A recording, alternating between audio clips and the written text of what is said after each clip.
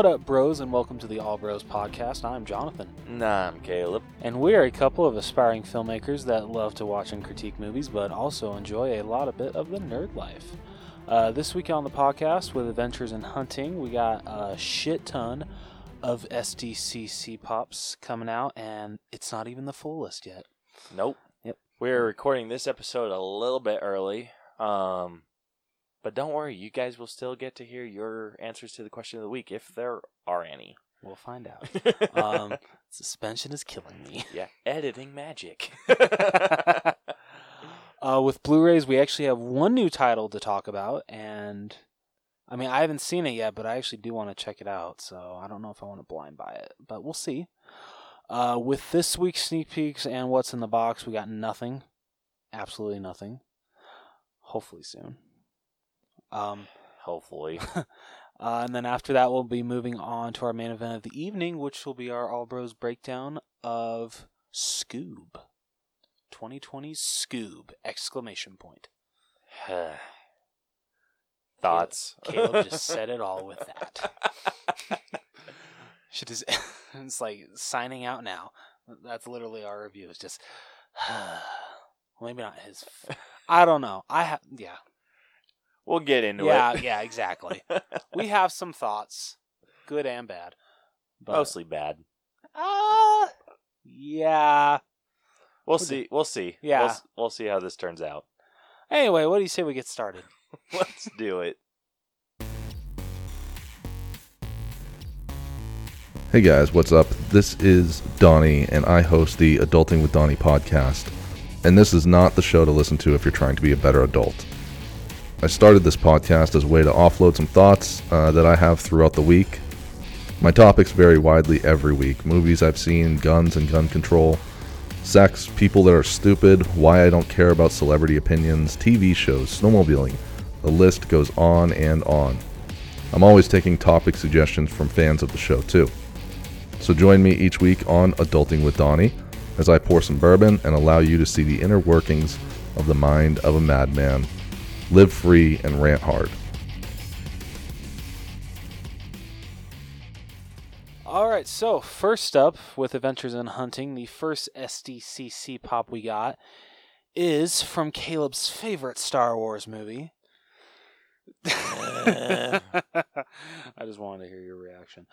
We have a red Sith Trooper from The Rise of Skywalker. No, it's the Sith Jet Trooper. Sorry, Sith Jet Trooper. I'm sorry. Gosh damn it, get it right. I'm sorry. Dude, and weren't these bastards white? No, they were red. Weren't they the ones that were chasing Rey and everyone? No, these are, this is during, like, the final fight, when they're on, like, top of, like, one of the, I forget what ship it is. It's not a Death Star, is it? No, a Star Destroyer? It might be a Star Destroyer, but whatever. It's when they're on top, and, like, honestly, you see a shot of, like, one flying in with their gun, and they land. Dumb. I don't know. They look cool. They hardly had any screen time in The Rise of Skywalker, but I kind of want it, just because I actually like The Rise of Skywalker. I do appreciate with this that they made the smoke from the jetpack the stand. I just noticed that. Yeah, that makes me want it even more. Yeah, it doesn't do anything for me, but of course it doesn't. I appreciate the that little detail. Well, how generous of you. Yeah, I only have one Sith Trooper, and it was one that my brothers got me. That's not a Sith Trooper, that's a Praetorian Guard. Whatever. Get your Star Wars right. Dude. Like, you know my relationship with Star Wars. I like it, but I don't love it. Yeah, I know. You're just a casual fan like me. I'm a casual fan. Yeah. But I'm probably going to end up watching freaking Clone Wars. Hell yeah, I need to too. Yeah, thanks Pizza and Parsecs. Alright, moving on. From Batman and Robin, we got Mr. Freeze. Ooh, love it. This one looks pretty damn cool. This one is what Iceman should have been. It looks like the helmet and all of his other like equipment is clear. It does. Yeah, and then it's like his skin is like all glittery. And I hope that's the case, because if it is, then they jacked up Iceman. Wait, Iceman? Yeah, Mr. I know. Oh. That's what I'm talking about. Oh, sorry. The Iceman figure where he's like blue. Oh, yeah. Like instead of doing this where he's like clear. Yeah, this actually looks like ice. Yeah, it looks badass. So is that like your number one that you want? So far, at least? So far, this is like my number 2 or 3. Oh, shit. Okay. Yeah, So but number one's this is that even, one, right? Yeah, forgetting the freaking jet trooper. No, but Mr. Freeze is definitely up there. Okay. Will I get him? Probably not. Okay. But if I, out of this list that we have, if I had to pick, he'd be like 3rd on my list. All right. Jet Trooper would be last. So these haven't been announced which stores they're going to be shared with. That will come later on. Next up, we got Ra's al Ghul, the comic version. Yes. So it's not Liam Neeson. Nope, unfortunately. But this one's really cool. It is. Although besides what we know about him in Batman Begins, I hardly know anything about Ra's al Ghul. I barely know anything about him either. Okay, good. Like We're on the only stuff that I know outside of the Batman movie was the animated movie. Which one? There was a Son of Batman. I don't think I ever saw Son of Batman. I saw Batman versus Robin. Yeah, so it's kind of in the same line as that Okay. movie, like same actors and everything. Yeah. It's Son of Batman kind of gave a little bit of an origin story for Ra's al Ghul, Oh, okay. and that it was pretty cool. Next up, we got Black Lightning. From the CW show. Yep. And he looks freaking awesome. And this one will sadly will be a 3,000 piece limited edition. So I'm just gonna mark it off as I ain't getting that. Nope. This would be on my list if it wasn't for the damn 3,000 piece. Oh, yeah, same. I haven't even seen the show, but that pop looks fantastic. Yeah. I love So for it. those of you that don't know, 3,000 piece means they're only making 3,000 of them. Yep. That's it. Next up, we got Cyborg Superman. That's pretty cool. It will definitely go well with the... Didn't they make a Cyborg Batman? Ooh, did they? I thought they did. Yeah, well, so Cyborg Superman's an actual character. Oh. This just proves Yeah. how much I know about DC. Yeah, so Cyborg Superman is like an evil version of Superman, I guess. Okay. I mean, sure. Yeah, let's go with that. Sure, why It's a not? cool figure, though. It is a very cool figure. I love it. Yeah, I think they worked a little too hard to put the curl in. But it's a We have pretty to cool. have that perfect, guys. Yeah, they probably came with like the curl not there, and they're like, yeah, take this back and put the curl. But there's no room for the curl. Put it in. It's not Superman without it. Yeah, and the dude just kind of like phoned it in. He's just like, you know what, screw it. Just put the curl right here. All right, next up from The Office, we got Dwight as Recyclops. And honestly, just because he doesn't have his glasses on, doesn't look anything like Dwight. If I didn't know The Office, I would have just been like, is he supposed to be like a Saturday Night Live football player or something? I don't know. Dude, that's what I thought. I didn't think Saturday Night Live, but I just saw that. I saw Recyclops, the name, and I was just like, who the hell's the Recyclops? So Well, I seriously, didn't. yeah, I if didn't you know haven't that. seen The Office, you'd be absolutely blindsided. Yeah. So I haven't seen that episode. Oh, you haven't? No, I've Oh. not. So, I had no freaking clue who Oh, the really? hell he was supposed to be. I didn't even know it was Dwight. Yeah, it's like seriously, without the glasses, yeah, you could never tell it was Dwight.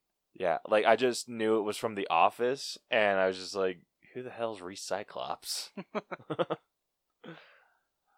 Next up, we got Yzma as Cat. Yzma. Yzma, sorry. Not Yzma. Sorry. Yzma. So we got Yzma as a cat, and fantastic. I love this scene so much. Oh, this is a damn near flawless figure. This Is. is so good. This is probably my number one go-to. Besides one that's coming up, this is probably my number one so far, at least. Yeah, this one is probably my number 2. That's fair. Yeah, it's my number 2 grab. Okay. Next up, we got Pixar's Alien as Kevin, and I mean it's cool. I'm not Nothing special. It's not. Bet you money, if they when they announce the store exclusives, box lunch.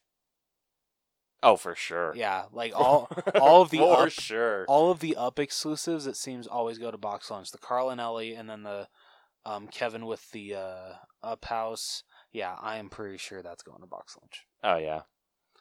Now that you've said that, there's no other place that it could go. I mean, it could go to Hot Topic, but I doubt it. Yeah, I think box lunch makes the most sense for up pops. Yeah.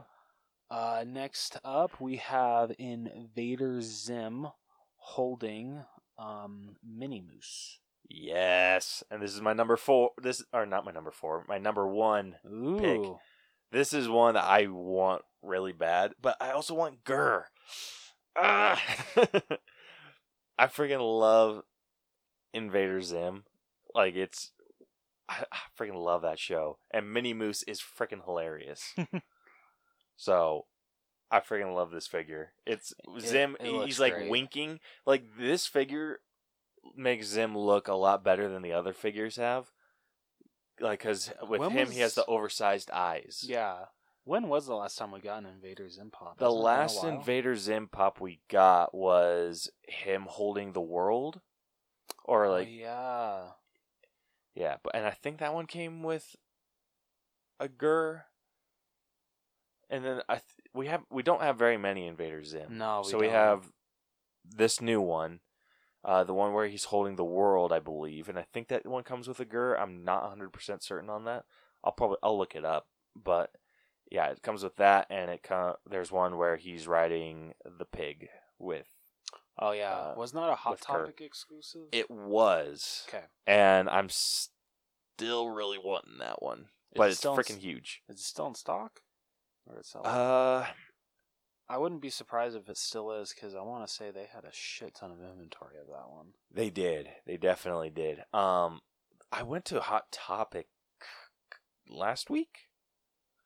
Oh. When we were walking around the mall, they required us to wear masks. Not surprising. But I think I remember seeing one on their like the top shelf, like in the back. You should have bought it. I know.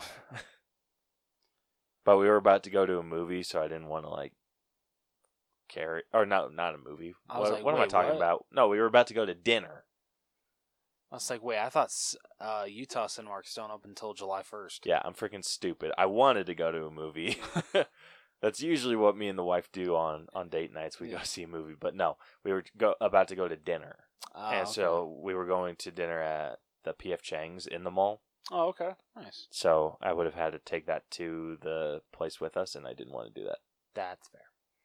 So I'm going to look up any other Invader Zim pops while you talk about the next one. Okay, next up we got Mikey with surfboard. Cowabunga, dude. That was awful. That was really bad. I mean, I've done better, but that was, yeah. I can't say you've done worse, though. So, this, I believe, is from the original Ninja Turtle cartoon. What's interesting is, so he has surf trunks with slices of pizza on them, and then he's holding a surfboard that says Cowabunga, but at the bottom of the surfboard it has the Comic-Con International logo. Yeah, that's kind of a deal breaker. So I'm pretty sure that because of that, it's probably going to be a Funko Shop exclusive. Yeah. Or a Toy Tokyo exclusive. One of those. Yeah. So, real quick, I just looked it up, and I was right. So they have, like the other Invader Zim figures that they have Zim looking angry, holding, it looks like a globe with Gur. And that one was a Hot Topic exclusive. Then they have multiple different versions of Gur. Okay. Yeah, so they have like a glow-in-the-dark Gur. They have him without his hood, in like his dog costume. Yeah. They have one where he's holding a cupcake. Okay. And then they have just like a classic version, but this one was a Hot Topic exclusive. And then they have the one where Zim and Gur ride the pig. So the one that I would want out of this is honestly, I would get the Zim and Gur where he's holding the world just for the Gur, and then buy the Zim with Mini Moose. Okay. I respect that. Yeah, because Angry Zim looks kind of dumb. Damn. Tell us how you really feel. Well, you just did. Yeah, I'm like, okay. Like, you want me to just replay what I just said? Yeah, why not? Yeah. Let's just hit repeat. Moving on before I become more stupider. Next up, we got a 2-pack of Super Tails. I didn't know that was a thing. And Super Silver. A lot of people don't know who Silver is, at least as far as I'm aware. Because when I don't talk to people that have played very many Sonic games, they're just like, who the hell is that? Yeah, that's what I said when we were going through this list. I had no freaking clue who the hell Silver was. I never played the 06 Sonic game, and that, as far as I'm aware, that's where he was introduced. I only knew of Silver when he came in to the Mario and Sonic series in the first Winter Games one. Yeah. So. I can't stand playing Sonic the Hedgehog games. Well, I mean, a lot of them aren't good. No, like, it's ridiculously hard. They put these impossible freaking tasks in front of you, and you have to do them at freaking hyper speed. Like, I feel like you need to take cocaine to play the game, so your eyes, like, slow the game down just enough so you can go and collect everything. And I'm someone that likes to complete levels. It's like, I'm a huge completionist. Yeah. So, being able to run and not collect everything, like, burns my soul. Like, I freaking hate it. You and still maybe need it's just to play Sonic Colors. That is honestly, that might be my favorite Sonic game I've ever played. Yeah, I play, like, the last Sonic game I played, and I only played, like, the first couple levels was Sonic Generations. And I freaking hated it. Because they have, like, the classic Sonic, and then they have, like, the 3D Sonic. Oh, yeah. And I hate it. Why? Because you're and it's just like the same issue I have with any Sonic game. You run to the left, and if you get stuck, you jump, and then you're expected, like, I can't tell you how many times I've freaking run into spikes, and I'm trying to collect as many coins as I can so I get the bonus points at the end, but I can't collect them all because I keep hitting those damn spikes at full freaking speed. And you can't avoid them because you run fast enough to go off the screen. That's true. And I hate... Can you imagine playing a Sonic game drunk? Yeah, where everything gets slowed down, it'd be freaking impossible. It'd be so much fun, though. Yeah, that's why I say you have to play Sonic the Hedgehog on cocaine. So your brain, like, speeds up enough to keep up with the damn game. Yeah, you're not wrong. They can be a pain in the ass. I played Sonic. Can be? Yeah, they can be. Some are not that bad, like Sonic Heroes. Well, isn't that one a racing game?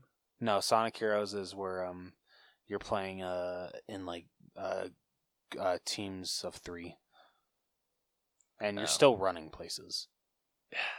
I can't stand games like that. I freaking hate it. Like, this is why I hate racing games. I can't react quick enough.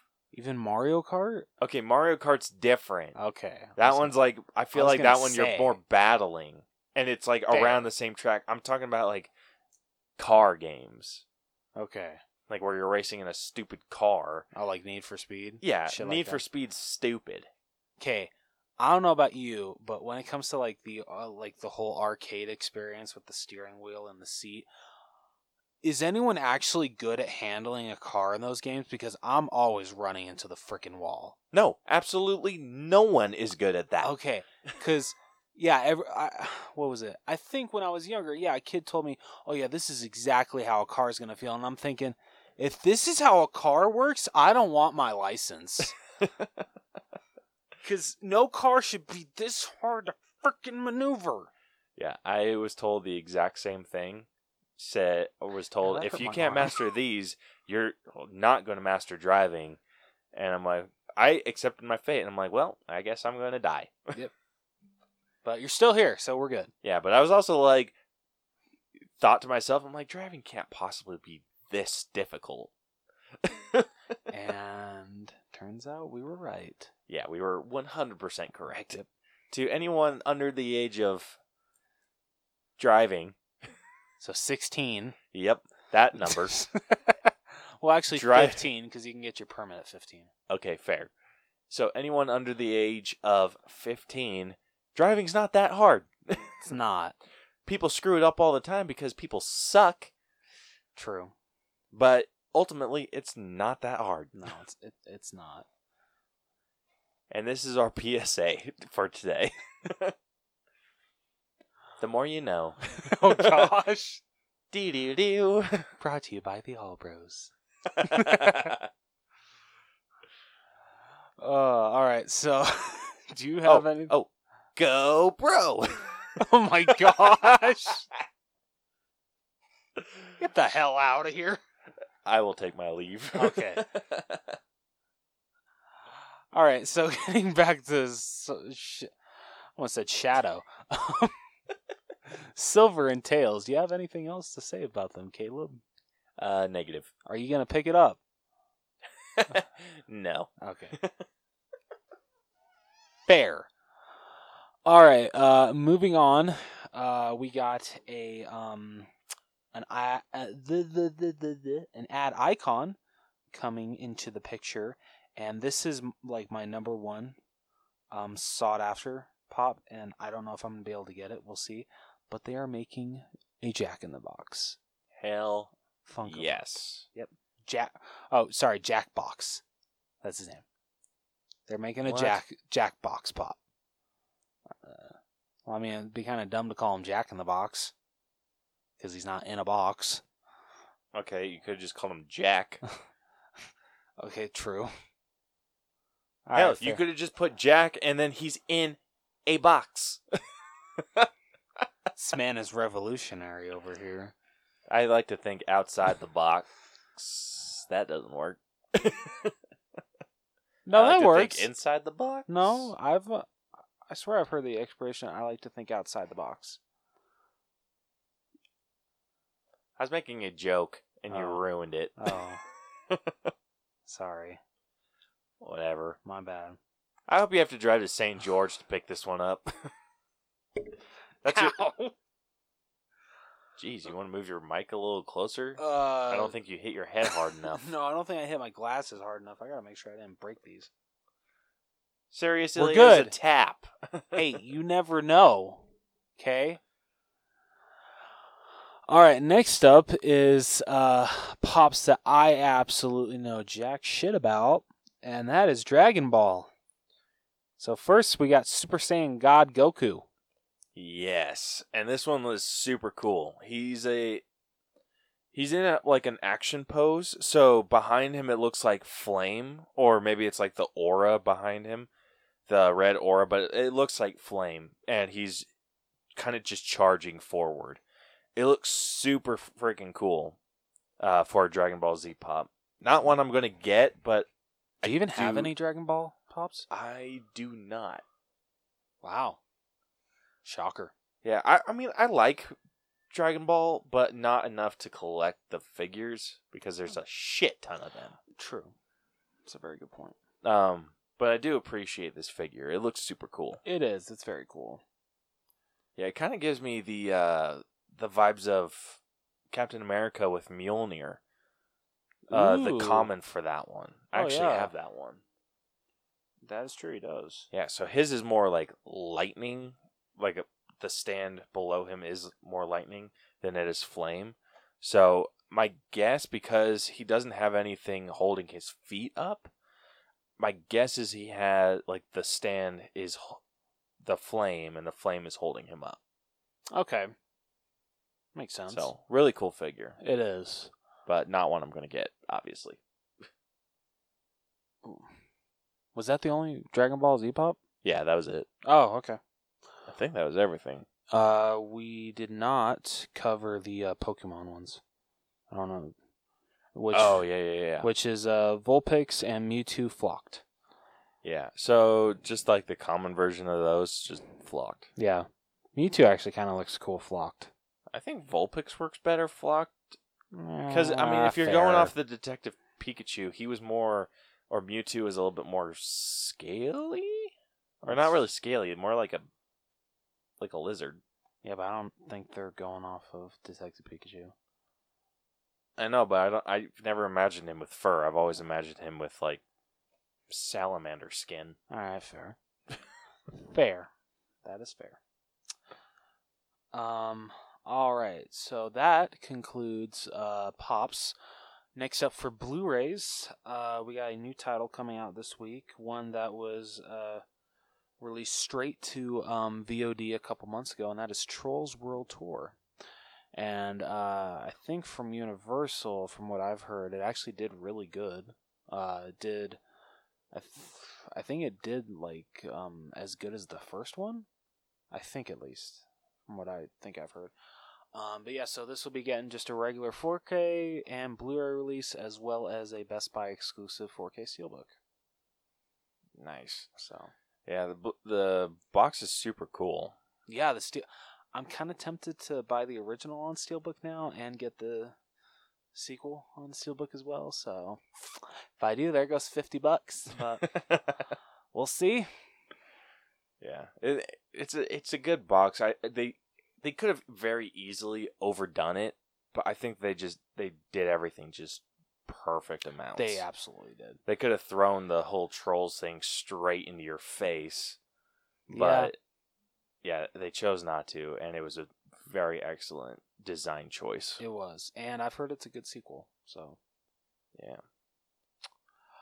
All right, so with Adventures in Hunting concluded, what do you say we jump into this week's main event? I say let's do it. All right.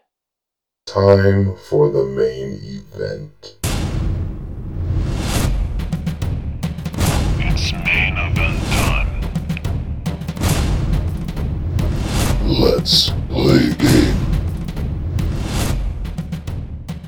All right, bros, before we jump into our main event of the evening, we got a couple answers from you guys. We asked a question on both Facebook, Instagram, and Twitter. And the question was, who is your favorite member of the Mystery Gang and why? And we got two responses, one from Facebook and one from Instagram. From Facebook, from our good friend Vic over at the Crash and Taz's Movie Seller podcast. He said, definitely Shaggy. It wasn't until my adult years that I realized the man smokes the devil's lettuce. LOL. Yeah, I feel that's how everyone felt when they found out that Shaggy is a stoner. Just you saying that reminds me of that scene in the first live-action Scooby-Doo movie when it's Scooby and Shaggy in the mystery machine, and you just see the smoke coming up from the top of it, and the way that Shaggy's talking about eggplant burgers and all of that shit. You could totally tell he was high, and it was hilarious. So great answer, Vic. Thank you. And then from Instagram, from our good friend Bethany, over at Untrained Eye Podcast. Her and Caleb kind of had a mini conversation going on. And so referring to the movie Scoob, she said, of course, they haven't seen it. Of course we don't. And Redbox seems like a COVID breeding ground, so we'll probably see it in like 5 to 10 years.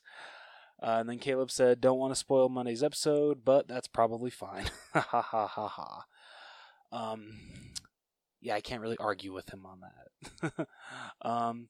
And then she said, "Oh man, I really want to watch this movie, but too cheap to buy it on Amazon." That's completely understandable, Bethany, considering it is $20 to rent, I think, and then $25 to buy. But since it is coming out on the Blu-ray release date has been announced, and I think the digital as well, hopefully that will go down in price.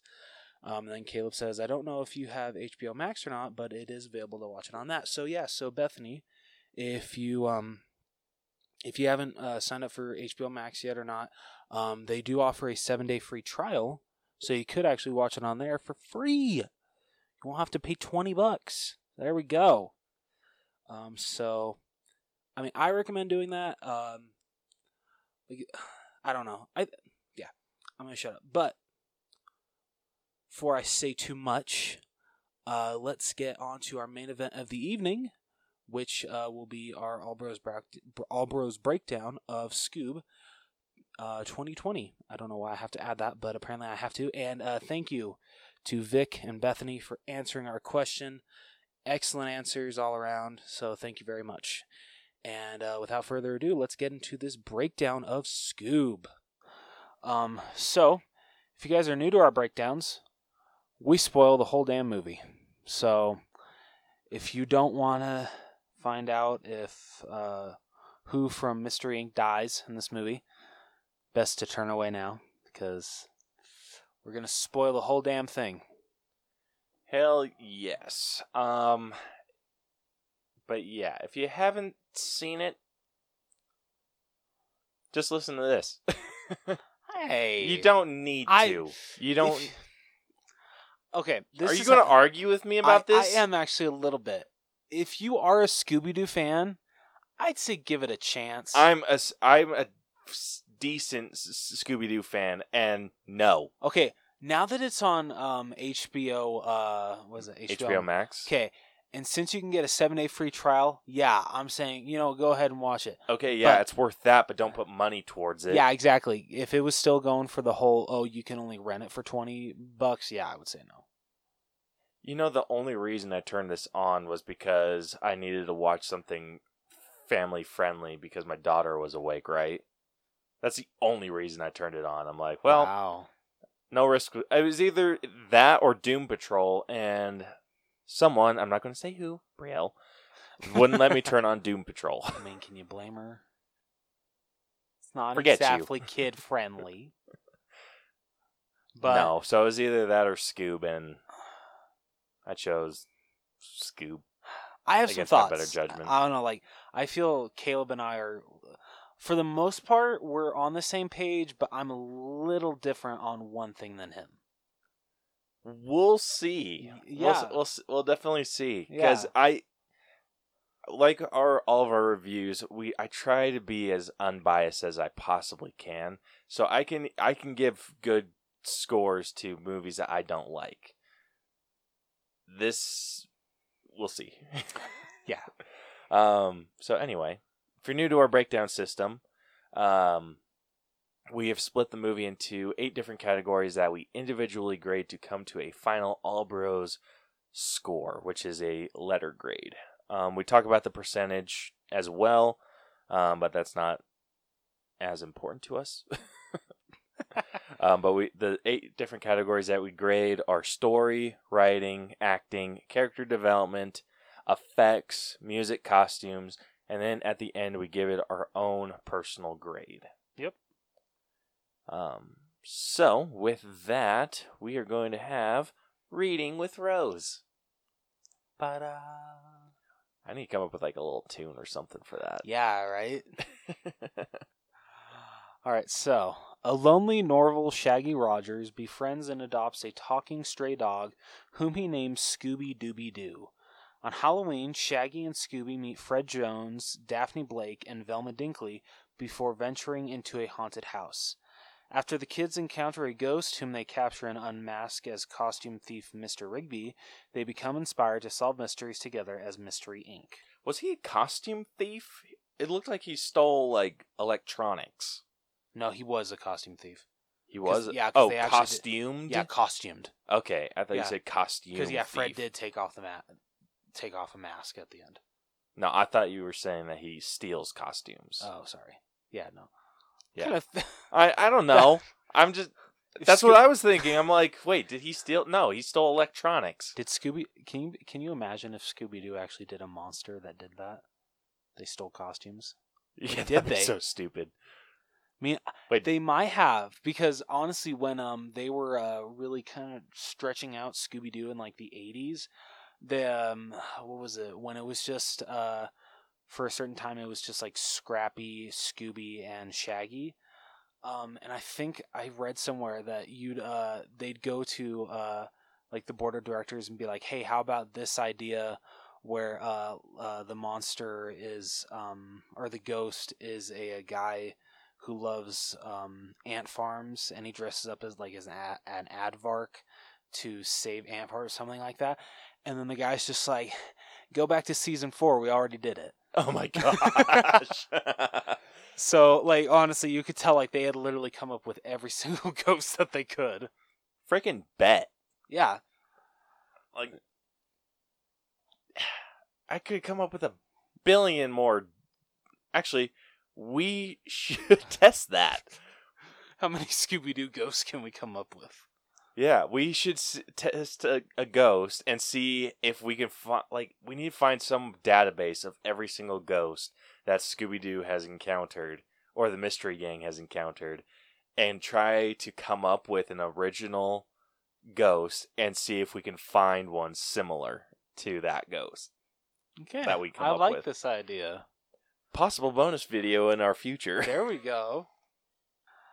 All right. 10 years later, Mystery Inc. goes into business with entrepreneur Simon Cowell as their investor, but Shaggy and Scooby are excluded as Cowell refuses to do business with them, claiming friendship is useless. Honestly, I felt this was a stupid reason for Shaggy and Scooby to break off from the gang, and it was so dumb. And it's not like the other three were like agreeing with him. Yeah, exactly. They didn't say anything. Yeah, they were just like, but wait. And then Scooby's just like, we know when we're not wanted. Yeah. And then ran off. And then they decided to sit and talk to an investor in a business. You put a lot of emphasis on that. Yeah, it's freaking stupid that that Shaggy got his freaking butt hurt over something an investor in a business said. You know what they could do? He could just invest in those three, and then they could quote unquote, hire him on as a consultant. So he's still working with them. That's true. And also, did you laugh at the Nope. Stars Born joke? I'm glad I didn't even have to. Nope, you didn't even have to finish it. Nope. Yeah, I didn't either. There were so very few things that I laughed at in this movie. You know, I'm just going to say it right now. The best part of this movie is the first 10 minutes. Do I disagree with that?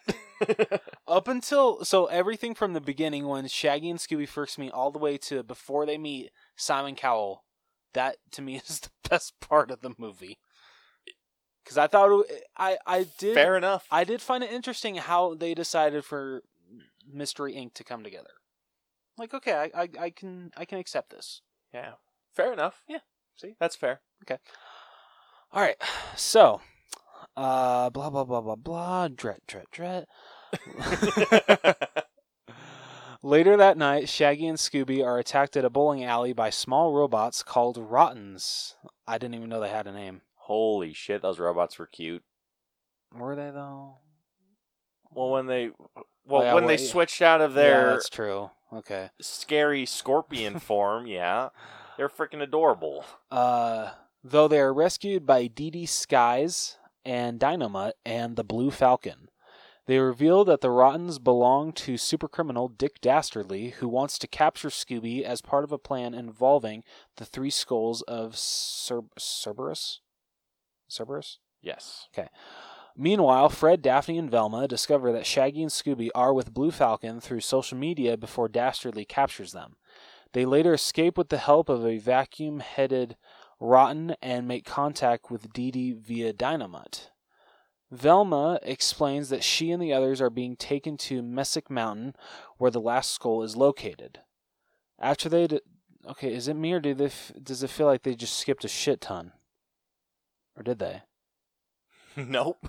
They didn't? Oh, shit.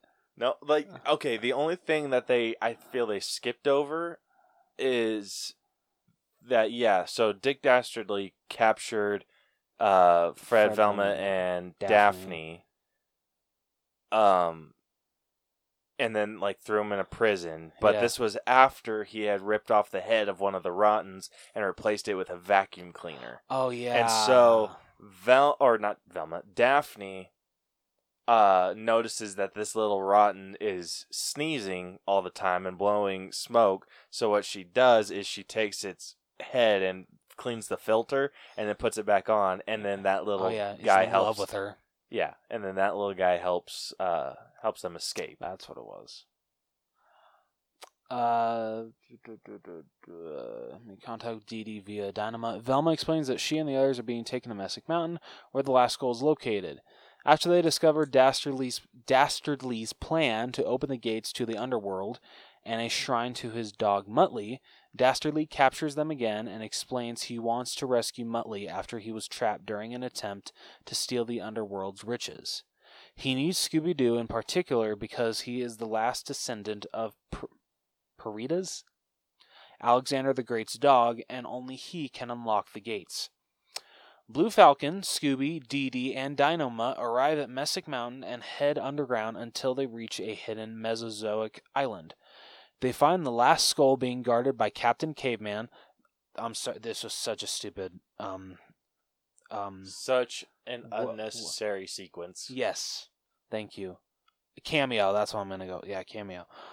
I don't know anything about Captain Caveman or any of the other characters associated with him, and yeah, it was just so stupid. Following a short battle, Fred and Shaggy arrive, but Fred is revealed to be Dastardly in disguise as he steals the last skull. His robots throw the real Fred, Daphne, and Velma out of his airship and destroys the Falcon Fury before capturing Scooby and taking him to Athens.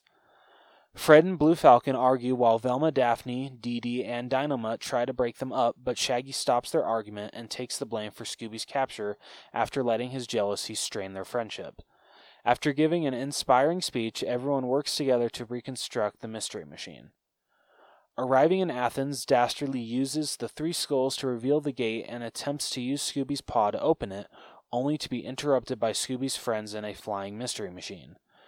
The Rottens shoot them down while Dastardly releases Cerberus, unaware that Dynamite landed them safely. As he, Dastardly, and the civilians flee from the rampaging Cerberus, Scooby runs to the crash site and reunites with Mystery Inc. Dastardly reunites with Muttley in the underworld and escape with some of the treasures. While everyone is distracting Cerberus, Velma discovers that in order to lock the gate, someone with a close connection to their dog must close it from the other side. With help from the Rottens, they get Cerberus through the gate while Shaggy sacrifices himself to lock it. The gang realizes that there is another exit, which Scooby unlocks, and Shaggy is reunited with them. The Rottens turn on Dastardly and Muttley, who are arrested and taken into custody. Back home at Venice Beach, the gang unveil their new Mystery Inc. headquarters and celebrate with Blue Falcon, Dynamite, and Dee Dee, who in turn give the gang an upgraded Mystery Machine before Mystery Inc. Okay, wait, sorry. I totally ended that sentence where I shouldn't have. Okay, sorry. Headquarters and celebrate with Blue Falcon, Dynamite, and Dee Dee, who in turn give the gang an upgraded Mystery Machine before Mystery Inc. get called away on another case. I swear I got a good grade in English, I swear. During the credits... Yeah, this podcast doesn't help that. I know, it doesn't. Doesn't help, or I should say doesn't help prove that. Yeah. During the credits, the Mystery Gang's popularity rises, and they are seen consulting Dr. Benton Quest after leaving the Rottens in his care. Blue Falcon and Dynamite form the Falcon Force, with new members Captain Caveman, Jabberjaw, Adamant, and Grape Ape, while Muttley breaks Dastardly out of prison. So I actually didn't know that there was that end credit scene, so I totally missed that. I'm going to have to go back and watch that. I did too. I got to see something with the Great Ape. I forgot that was a thing. Yeah. Or yeah, the grape ape. Yeah. And then The Jabberjaw. grape ape. I Yeah. thought it was Miguel a gorilla. No. I don't know Okay. Adam Ant. I know Jabberjaw. I don't know Adam Ant though. I know Adam Ant a little bit. Kind of. But yeah, I don't remember seeing that part either. Well, now we have an excuse to watch it again. No. Oh boy. Yeah, wrong franchise. I know. This was rough. Yeah. This This is the introduction to the Hanna-Barbera universe, and they try to throw too much into They this. do. Honestly, I just wanted a Scooby-Doo movie. And everything, to me, everything with the actual Mystery Inc., I really liked. When they were together, Yes. for like 10 minutes. Yeah. Well, that, and I actually liked the scenes where it was just... This was like mostly like during the or like after the whole bowling alley incident with Scooby and Shaggy, when Fred, Velma, and Daphne go to investigate. When it's like those three together, I love those parts too. But other than that, I really did not like anything with the Blue Falcon. The Blue Falcon was so stupid. Like, I don't know. I mean, I've never seen anything of the original Blue Falcon. I don't know if he actually is a cool character. But yeah, He could be. He He had, could. like, all of Hanna-Barbera, like, Hanna-Barbera doesn't have a whole lot of characters that aren't cool or unique in their own way. That's a good point. So, my bet is that they just... Because I don't know a lot about Blue Falcon either, or Dynamite. They did a disservice to those two. They did. That's what I'm putting my money on. Yeah, I would as well. Yeah. This movie was trying to do too much. It was. It was very cluttered. It was kind of like what the first Suicide Squad was trying to do. Oh yeah, definitely what they were trying to do. And unfortunately, it didn't work. It didn't. And it pains me to say that. It pains me to say that about any Scooby-Doo movie. Yeah, if you can even call this a Scooby-Doo movie. Yeah, you really... This is a really hard thing to consider Scooby-Doo. Yeah, it really is. Like, you could seriously come up with a billion different names. HBUI. Hanna-Barbera Universe Introduction. Yeah, pretty much. There we go. That is basically what they did. They try to throw in Captain Caveman. They try to throw in freaking Adam Ant, Dick Dastardly. I mean, Grape Ape. The Grape Ape. No, wait, you said Dynamite already, right? Yeah. What's Dick Dastardly's dog? Muttley. Muttley, yeah. Yeah. I mean, this was a combination of whatever show Blue Falcon was in, Wacky Races, Scooby-Doo, and whatever Captain Caveman was in. I don't remember. I don't know what that was in. It was cluttered. It was a lot. And you don't even get to see the mystery incorporated together. No. Until, like, you get to see them as kids. You basically get to see 10 minutes of a pup named Scooby-Doo. You get... So true. You get 3 minutes of Scooby-Doo. Where are you? Yeah, you get 3 minutes of that. Oh, wait, no, actually ruined by Sam and Cowell, so you get a third of American Idol. I feel it's more so What's New Scooby-Doo? The way Fair. that they're dressed. Okay, fair. Yeah, you get that. Then you get however long the rest of the movie is of Suicide Squad. Yeah. Okay, honestly, with the whole introduction to Captain Caveman, when they were in that, like, what would you call that? Thunderdome? Yeah, Thunderdome. I was half expecting the Flintstones and Yogi Bear and Boo Boo to come up. I know. I was just waiting. I'm just like, don't do it. Don't you do it. I mean, honestly, the way the film was going, I honestly wouldn't have been against it. And if anything, it might have actually made me like it more. Just because I love the Flintstones and Yogi Bear. Yeah. And hell, why not? Let's just throw the Jetsons in there too. Yeah, I mean, hell, they had flying spaceships. Yeah. Are we missing any major Hanna-Barbera franchises after those three? Not that I'm thinking of. Okay. Like, what? They seriously, honestly, they could have done that. And They I know really the could. exact way that they could have. They How? could have had Dick Dastardly's ship be in space. So maybe that's why they can't track it as well. And then they could have just shown like a little thing, like an outside view of Dick Dastardly's ship, and then a little of the Jetsons. Okay, there you go. Yeah, that would actually be a really cool tease. But unfortunately, we got what we got. Okay,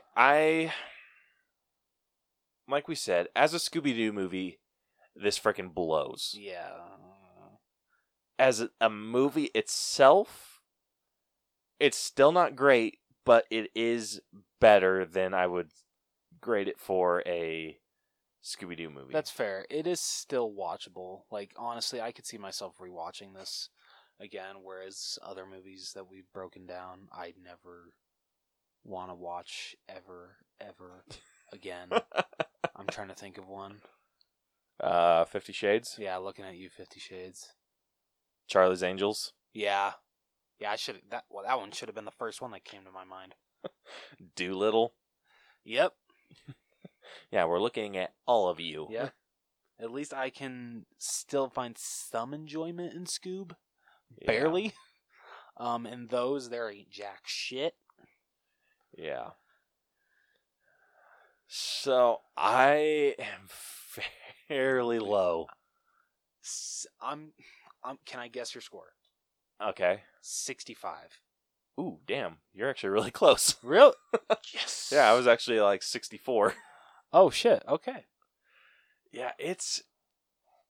Like we said, it's cluttered. It has too much going on. Too much that they're trying to do. Mm-hmm. And stuff that is just completely unnecessary.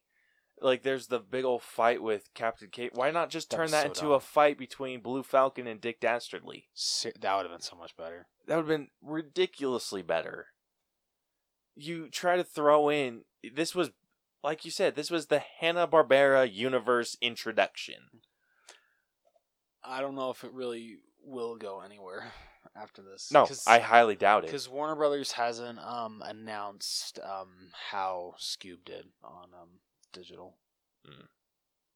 It does have a Blu-ray release date, though. Okay, so I'm willing to bet that this movie has done well. I feel. And the reason it's done well is because I feel parents are getting tricked into renting this for their children. Yeah.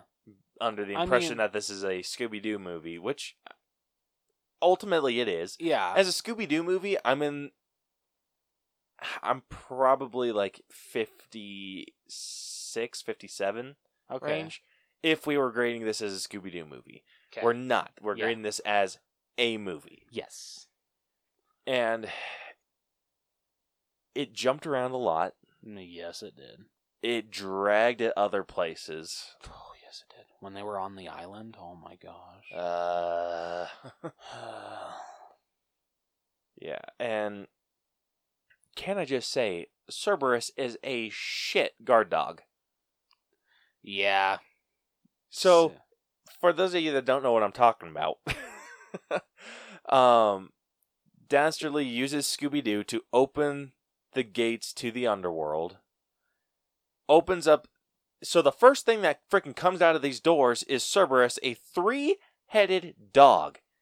And he makes direct eye contact with Scooby-Doo and Dick Dastardly. They flip out. The rest of the people in the area flip out. They run away, and Dick Dastardly is somehow able to run behind Cerberus. Yeah. Bullshit. Cerberus, you are a shit guard dog. And I'm not using the excuse that it's a kid's movie because, yeah, still bullshit. Yeah, you couldn't run around a little bit more? Yeah, right. Freaking stupid. So yeah, I'm at 64 with this. I can give you that. Yeah. I'm not gonna argue that at all. It's hard to. It is. It really is. I mean, considering if you're looking at the Rotten Tomato score too. What's the Rotten Tomatoes at? I think it's in the 50s. We're being really generous here. We honestly are. Let's. Let me really quickly. Sorry. Oh shit! It's even lower. Oh, it's at exactly 50%. Audience score 59. I am not going to argue with that. I'm not either. Maybe we are being too nice. Nah, we'll leave it be. It flowed well enough. It wasn't completely unwatchable. It wasn't something that I was like ready to doze off watching. Like, it kept me entertained enough to allow me to continue watching it. Yeah, I mean, I don't know. Like, I never got bored. Like, I never got to the point where I'm like, you know what, I'm going to look at my phone instead of watching this. Like, it kept my attention. Yeah. So it does keep your attention, but I feel like there were scenes, especially that freaking island scene, where it's just like, move on. We get it. You're stuck. Figure it out. But yeah, even in those, there weren't very many of those parts. I mean, and the story ultimately, it made sense. It did. They did a really good job at following the rules that they set in place. Do I think it's absolute bullshit that Scooby-Doo is the one dog in the world to be able to open up the gates to the underworld? Absolutely. Yeah, where's the love for Marmaduke? Yeah, but or underdog. Yeah. Yeah, so, but I get it. You set that rule up. Is it a plot convenience? Definitely. But does it work with the story? Yes. Doesn't mean I have to like it. Yeah, it doesn't mean we have to like it. Yeah, so they did really good at following the rules of the world. Ooh, actually, I just thought of something that actually lowers the score for me. Okay. I'm actually like down to 60. Okay, let's hear it. What's the reason? Because I'll probably agree with it. So at the end, when they close the gates to the underworld, yeah. When Shaggy basically has to sacrifice himself in the underworld, the bullshit thing that I am calling is the way that the second Velma brings up the fact that, why wouldn't Alexander the Great make another way for his friend to escape? And then suddenly, convenient statue. Yep. And Shaggy just pushed out. Like, honestly, stupid. Honestly, I know it's a kids movie, but I'm gonna bring this up again with like the whole Shaggy Scooby situation in this scene for the writing. But I know it's a kids movie, but if they were to actually have Shaggy sacrifice himself and that's it for Shaggy, I feel that actually honestly would have worked. But I hate that there's no risks. It is a kids movie, but honestly, I feel for the character, it makes absolute sense. I completely understand the whole you have to close it on the opposite side. Yeah. But there is a way. You don't need the two of you to open it. Like, so this, like, based on the rules, you don't need You need one or the other. You need either Alexander the Great or Peritus to open up the gates to the underworld. Mm-hmm. One or the other. Yeah. I understand you need both of them to close it. Yes. Why does one of you have to get stuck? I understand the mystery.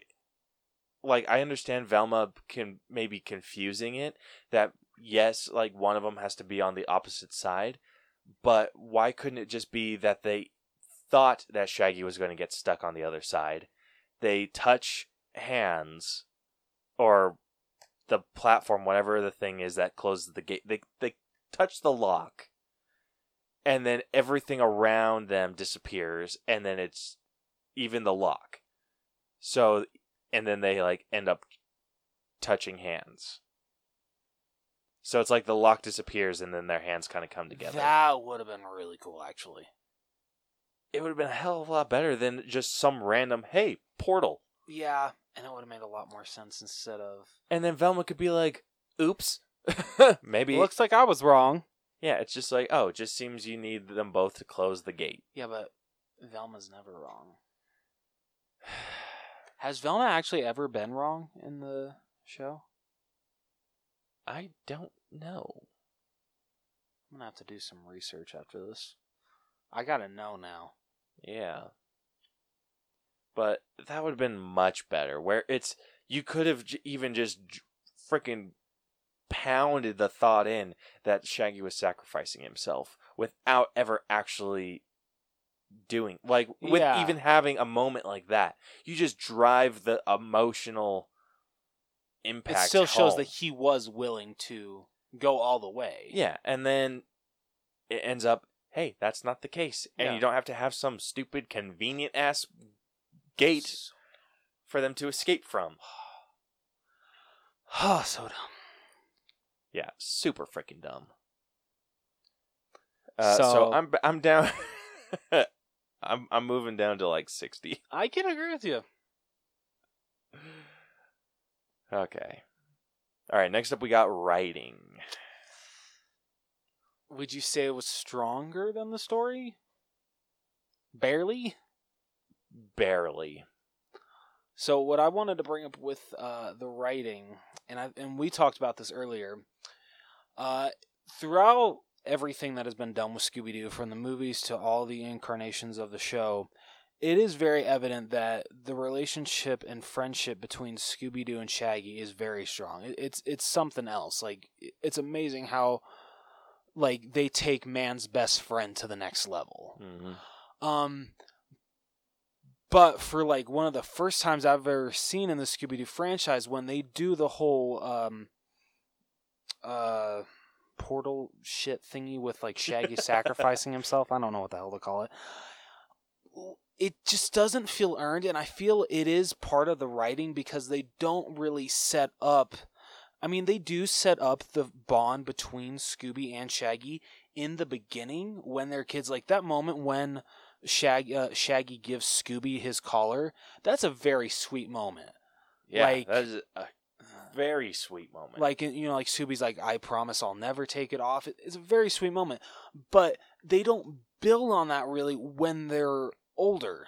So you're kind of just left to it to where, okay. It's left stagnant. Yeah. Like, literally, they grew a bond as kids, or as a kid and a puppy, and that's literally all that you need to know. It doesn't. We don't need to show that it grows even more over time. We just want you to just assume that, and I feel that is... It's cheap. Yeah, and it affects to me, that affects the writing score. Yeah, it definitely does. Something the one thing that I really did not care for, Simon Cowell is not a voice actor. He's not. He is not good.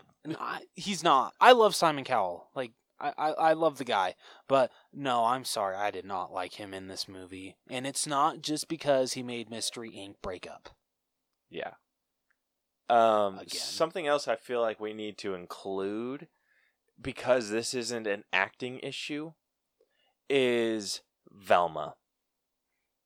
She was voiced by Gina Rodriguez, and for one, I shit you not, one line, she is somehow freaking Latina.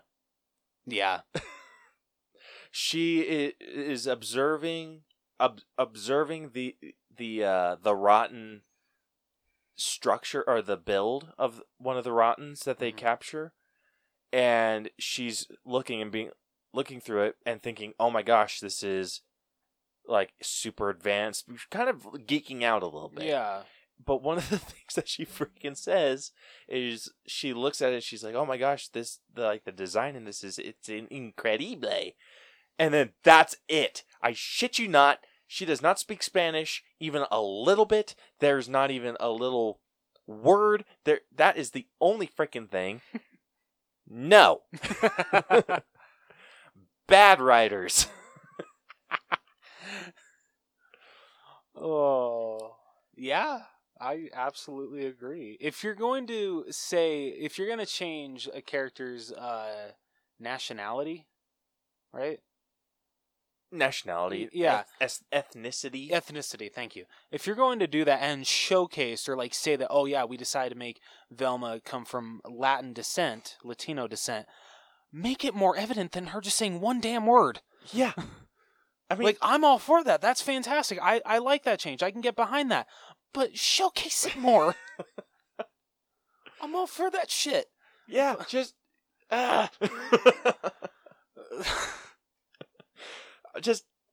just be better. Oh. That's like my biggest freaking issue with Velma. That's completely fair. Other than that, she's classic Velma. Yeah, she is. And she's still nerdy. She's still like everything that you need Velma to be. But if you're going to like, I hate to say this, give her a little bit of an accent. I would have been okay with that. She sounded very American. Oh, absolutely. And I'm not saying that there aren't freaking Latina Americans, but I know absolutely zero Latina Americans that throw in random ass Spanish words. Yeah. Hell, I'm freaking Latin American. That's true, Caleb is. I can't speak Spanish worth shit.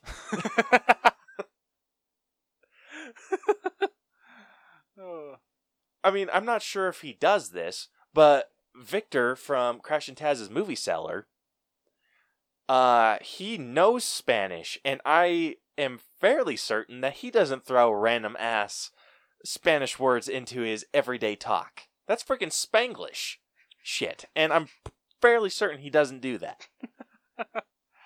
If you want to make That'd be Velma, funny if he called you out and said, "Yes, I do." That'd be freaking hilarious. You know what? If he does, because he didn't know Spanish before. Oh, he did. Oh. He did. So he didn't know Spanish before. Oh shit. Okay. I don't think he did. Oh, okay. If he did, I think it was very little Spanish. Okay. But if he does, I'm sorry, Victor, but you're a bit of an asshole. Oh. I mean, I hate to say it, but if you do that, not cool. Kind of a douchey, Damn, calling douchey your cousin thing. out like that. It's douchey. It's kind of like Done you dirty, Vic. no, it's the same vibe that I get. Do you watch Food Network, or have you seen Food Network? Yeah. Okay. Do you know Jada? No. Or whatever. I mostly her name only is? watched it as a kid. Okay. There's this girl Jada who I think has some Italian in her, Okay. but when she cooks, she uses like a heavy Italian accent when she talks about any ingredient that is Italian. Oh. So Retro. normal people would say, okay, throw in a little mozzarella. Mozzarella. I can't even do it. Like, she puts her heart and soul into it, and it's freaking irritating. Oh my goodness. Like, it's like she's in the freaking motherland and she's not. So she's like, Parmigiano. Yeah, Yeah? no joke. It's like she doesn't even say spaghetti right. How did she say spaghetti? I have no freaking clue. I'm going to have to pull up a video. You got to. I got to see this. She's Yeah. annoying. I look forward to seeing this. My point is, if you're going to make Velma Hispanic, make her exclaim things in Spanish more. Go all the way. Yeah. Like, it doesn't even have to be she says things in Spanish. Like shock her with some form of electricity and make her exclaim things in Spanish. Make her, I don't know, just say more things in Spanish more than incredible. So, writers, I'm slapping you on the wrist. Do better. Please. Be better. Yes. That was a long-ass tangent. Other than that, Fred, I did not like the writing for Fred. I actually liked it. I don't know. I liked what they did with Fred in this version. His whole love for the mystery machine. Okay, I can get behind that. I can't get behind him being an imbecile. Like, I don't know. Fred's always been competent. That's fair. What was that? Oh, the Zombie Island? Yes. Is that the movie that you made me watch? Yeah. To me, the greatest Scooby-Doo movie ever made. Fair. I can't remember enough Scooby-Doo movies for me to agree with that, but it's up there. It's definitely up there. It's better than the live action, for sure. But at least I actually can, I don't know, at least those are actually Scooby-Doo movies. Yeah, but Fred always felt competent. Like, he always felt like he could... Well, actually, there has been some, I think it was in a couple of movies, or maybe just one, and a couple episodes of, like, certain shows, where you can actually see how Fred kind of doubts himself to where he doesn't think he actually is a good leader for Mystery Inc. He doesn't think. Okay, but he didn't feel like a leader in this either. I will give you that. He does not feel like the leader of the Mystery. No, Mystery he Inc. feels like how it felt in this, that he was the equivalent to Shaggy, minus the being afraid of everything. So if you were to, like, make Shaggy not afraid of everything, that's how Fred felt in this. That's a good point. I didn't think of it that way. Yeah. You son of a bitch. But, like, Fred, he's kind of like the fearless leader. Maybe he says some things that are a little derpy, Yeah. or he doesn't quite understand Velma's science talk, but he always feels competent.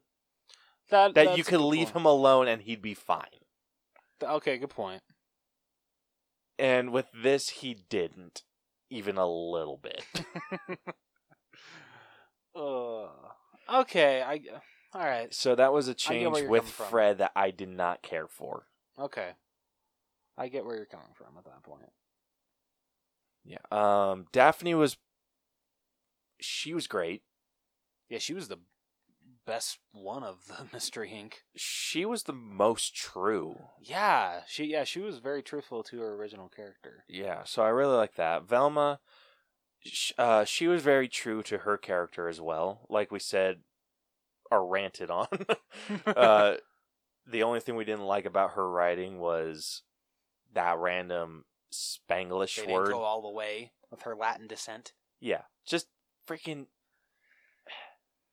pick a wave and ride it, dude. But everything else about her character, she was very intuitive. She was very observant. There wasn't anything about her that felt too far from the original. Very true. So I really appreciated that. I think the one that just dives too far from the original is Fred.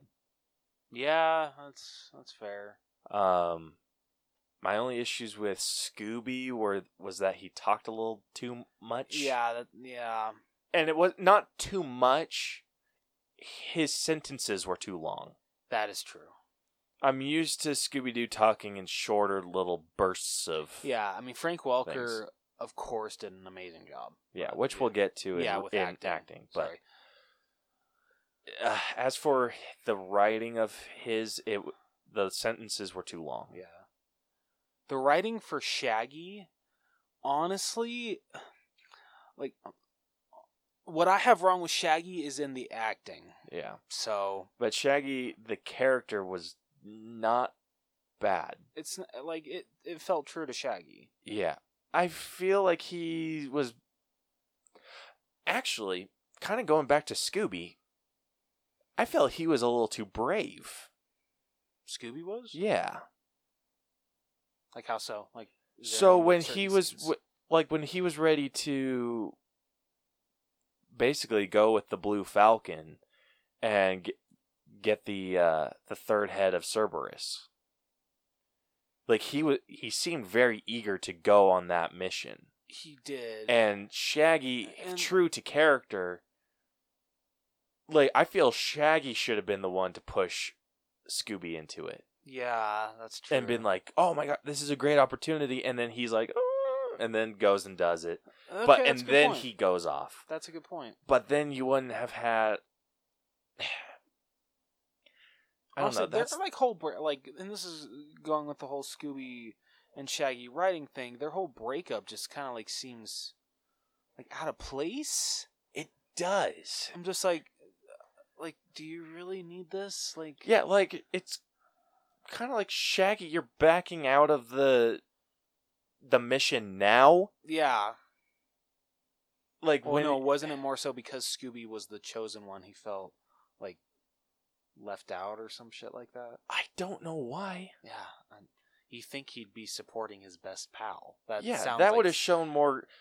I feel it would have shown more growth. Like if they were just inseparable. Yeah, like that to me. That's something the character of Shaggy would do. Not freaking mope around because Scooby's getting the attention and not him. Yeah, like I don't know. It would have been a more emotional impact with the final scene where he's sacrificing himself if it showed that Scooby and Shaggy are just an inseparable duo. Yeah, Like, yeah, Scooby's getting a super suit or whatever. Scooby is like the chosen one, but Shaggy would be always by his side, always doing whatever Scooby needed help with, yeah, and vice versa for Scooby. Scooby would be doing the same thing for Shaggy. So the breakup felt out of place and I feel ruined the sacrifice. it absolutely did. Yeah, absolutely. So, where are you at with writing? So you know how like we went from 65 to 60 on story for writing? I'm gonna go 65. Were you at 70? No, I was actually always at 65. I ain't going that high. I actually talked myself down to like 63. So you want to meet in the middle at 64? Yeah, I can do that. We are being so nice to this movie so far. Hey, I think we're being fair. We honestly are. All right, next up we got acting. Okay, so do we... So we definitely Ship it. need to do Shaggy and Scooby. Yep. Should we do Blue Falcon? I mean, we kind of have to. What about Dynamite? Dino Mutt? What about the rest of the Mystery Inc? Yeah, Shit. they were in it enough. Yeah. Okay, what about Dick Dastardly? Shit. We got a lot. Yeah, we got a All really right. decent amount. Okay. Let's get to it. So let's start off with the person we felt had the least amount, which my money's on Blue Falcon. Yeah. Or maybe Dino Mutt. Yeah, I think it was Dynamite. Okay, so Dino Mutt, voiced by Ken Jeong. I don't like him being serious. I don't know. Like, I don't know anything about the Blue Falcon franchise, whatever the hell you want to call it. So I don't know, like, how. I'm assuming this is how Dino Mud is. Like, he's very serious. This is our only introduction to Blue Falcon and Dino Mud. Yeah. But I don't know. It just felt weird hearing Ken Jeong's voice coming out of him just because he's so serious. Yeah. I mean, Ken Jeong did do a really good job. He did. It's nothing against... It's odd. Yeah. As an outside, knowing that that's Ken Jeong. Yeah. Because I'm used to him talking like, what's his name? From Hangover? Oh, Chang? Yeah, Chang. Yeah. Like, that's what I'm used to. Or him talking Community, where he's just freaking hilarious. I'm actually more so, you've seen the Duff, right? Yes. Yeah, him. Like, like, the Duff didn't have, like, a cool name. It was, like, Dipshit. Or he'd be called, what was it? When, like, people call him, like, Asian Urkel or something like that. Yeah, that's like, I feel like you wasted some great comedic talent. You really did. Absolutely. So, but I don't know how to grade that because it's more so it's more of a writing issue. Yeah, it's definitely not him. More of a writing issue because he did the best at the best he could at being serious. He did. He definitely did good. There were some lines that felt dry. That's fair. So I think he did good enough. I'm like sitting at an 80 for him. I can give you 80. Yeah? Yeah. That sounds fair. All right. Next up, we got Blue Falcon, voiced by Mark Wahlberg. Mark Wahlberg also isn't a very good voice actor. He's really not. Mark Wahlberg plays Mark Wahlberg. He doesn't do a voice. I mean, I'll fully admit, like, the whole, like, oh, where are my balloons? That was kind of funny. Yeah. Barely. Dude, Keith was funnier than freaking Blue Falcon. That's true. Keith was. When he's just like, great timing, Keith. Thank you. But yeah, like, I love Mark Wahlberg. I think he's a really good actor, but I don't know, like... Okay, I don't... That's somewhere we differ. I don't think Mark Wahlberg's a good actor. I'm trying to think of, like, his best performance. Have you ever seen Lone Survivor? Yes. Really? You didn't like him in that? I didn't not. Okay, I like the movies that he's in. He's good enough. Okay. He's not a good actor, though. He plays himself. Okay, that's fair. Like, can you name a movie where he doesn't... where you can't just copy and paste? No. I can't. Yeah, that's the issue. Like, does he get cast in roles where that works? Definitely. Yeah. Lone Survivor, perfect example. Everything else, I mean, you can't argue with it. Like, he does a good job playing Mark Wahlberg. And that's kind of what happened here. I feel it's especially evident in the Ted movies. Yeah. Like, you might as well just put Mark Wahlberg as himself. Yep. Yeah. Oh, wait, no, I'm sorry. His name's Blue Falcon. Sorry, I forgot about that. Yeah, but he wasn't great. He was not. And I think Mark Wahlberg said this is his first voice acting job. I don't know if he should continue. No offense. Ooh. My instinct is to go easy on him because this is his first role, but I can't. And good. I want to say it is. He is probably the lowest. Oh, yeah, he's the same for me. Absolutely. I'm sitting in like the 60s for him. I can give you that, honestly. Where are you at? I'm at like a 65. 65? Yeah. I think that's plenty fair. Okay. I can definitely give you a 65 for him. Should we do Dick Dastardly next? Yeah. Okay. So, voiced by Jason Isaacs. he was one of the highlights of this movie. Perfection. Yep. Absolute perfection. Yeah, he was. That whole scene with him and Scooby when they're in like the what is it, Hall of Mirrors or some shit, and Scooby keeps saying Rick instead of Dick. That was. I feel like that was the movie just trying to see how many times they could say dick in a movie. Yeah, but it was. I still thought it was funny. Yeah, that was pretty funny. Yeah, he is easily the best performance in this movie. I can't argue with you there. This makes me want a Dastardly and Muttley movie. You know, honestly, with whole HBO Max now, they might do like a mini like spin-off. Oh, that like, would be mini episode.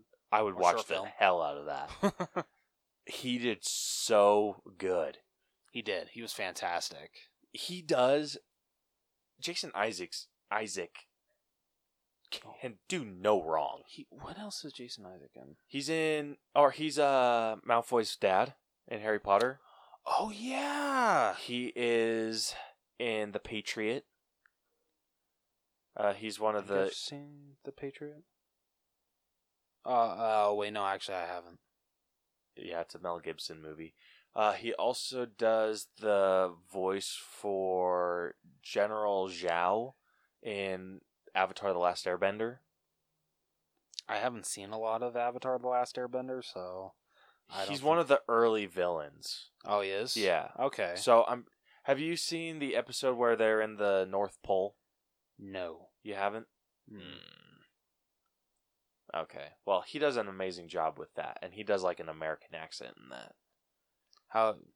Yeah, for the most part, it seems like he's pretty good with an American accent. Does a good job. Well, he didn't really have an American accent with Dick Dastardly. Okay, true. He was more keeping his true voice. Hey, he was in Cars too.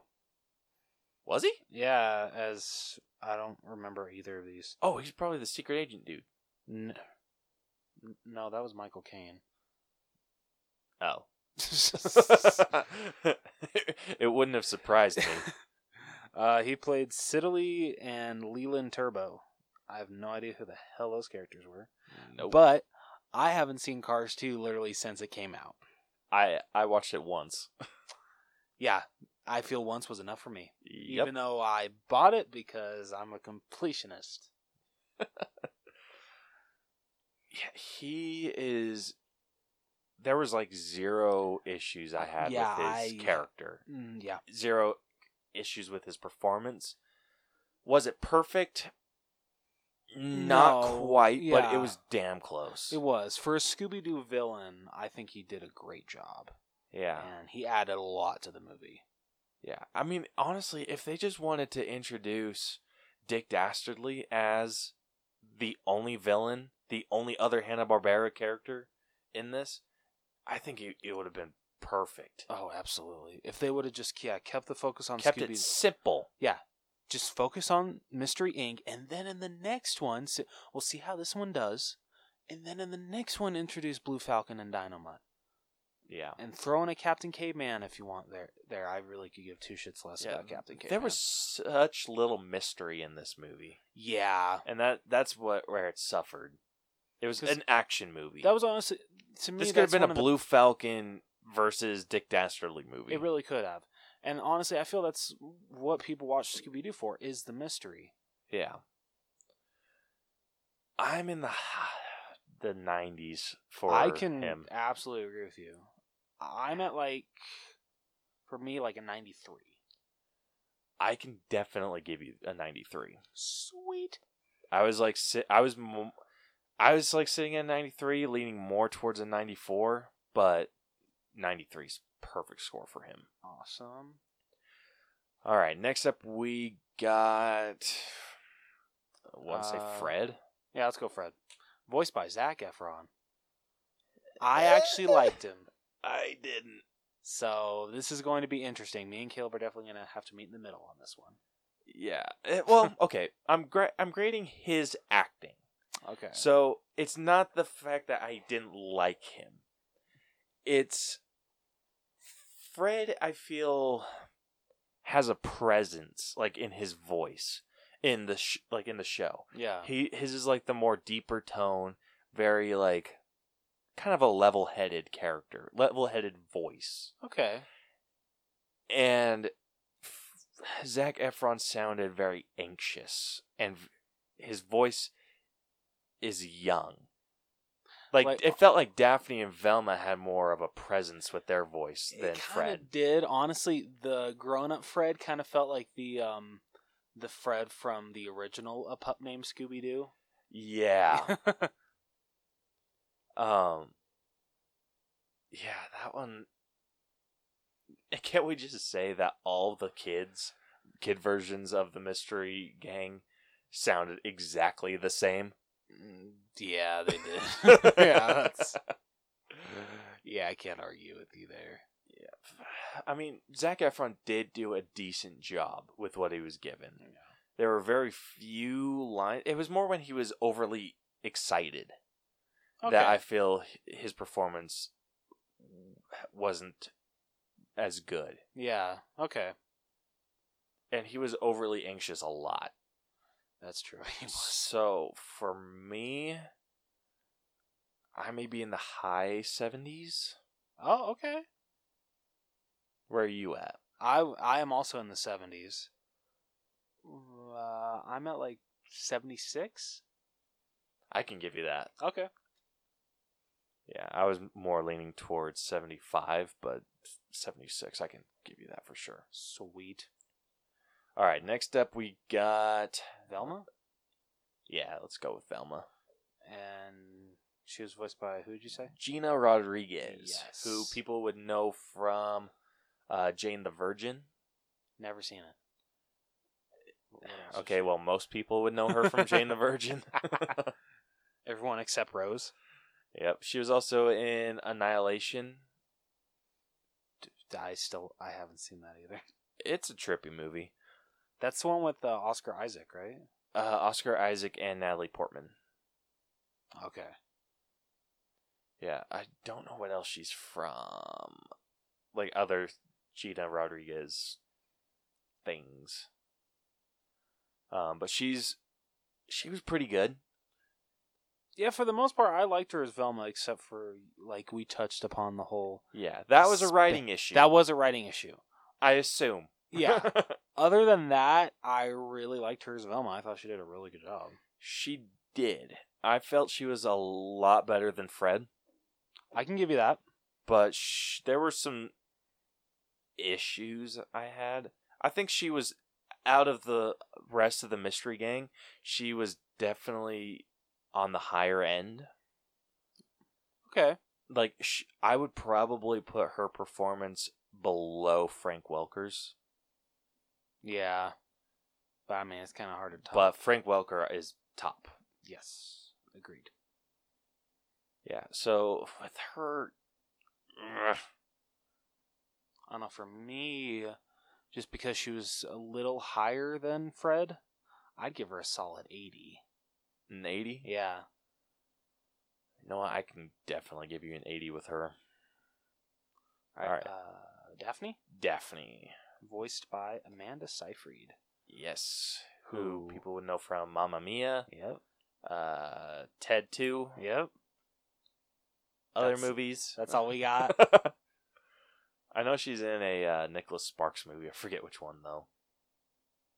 Yeah, I don't really have... I really haven't seen any Nicholas Sparks movies, so...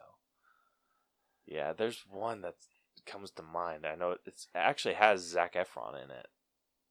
I think. Whatever, who cares? Well, now you got me interested. You ass.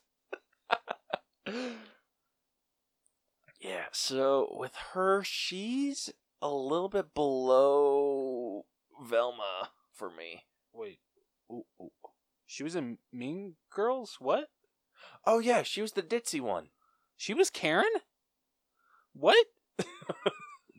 What? That's her? Okay, well, Dear John.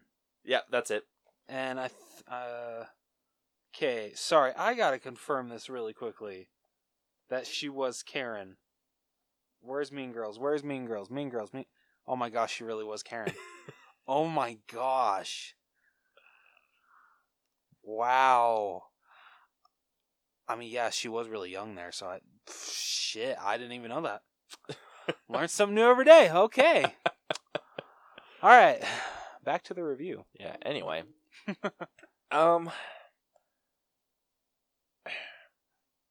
okay, this one's also tough because I feel like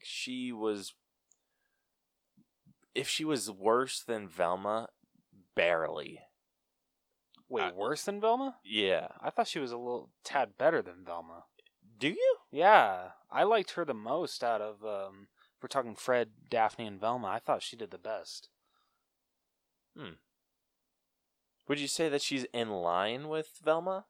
Yeah, I honestly just give her a point higher, like an 81. 81? I can give you an 81 for her. Okay. There wasn't really anything special with her performance. Yeah, but honestly, for the most part, I loved her as the voice of Daphne. I thought she did a great job. Yeah, she was definitely the better casting choice. Yeah, absolutely. All right, next up we got... Should we do Shaggy? Yeah. Voiced by Will Forte? Yep. Should have gone with Matthew Lillard, Warner Brothers. Just saying. Yep, you made mistakes.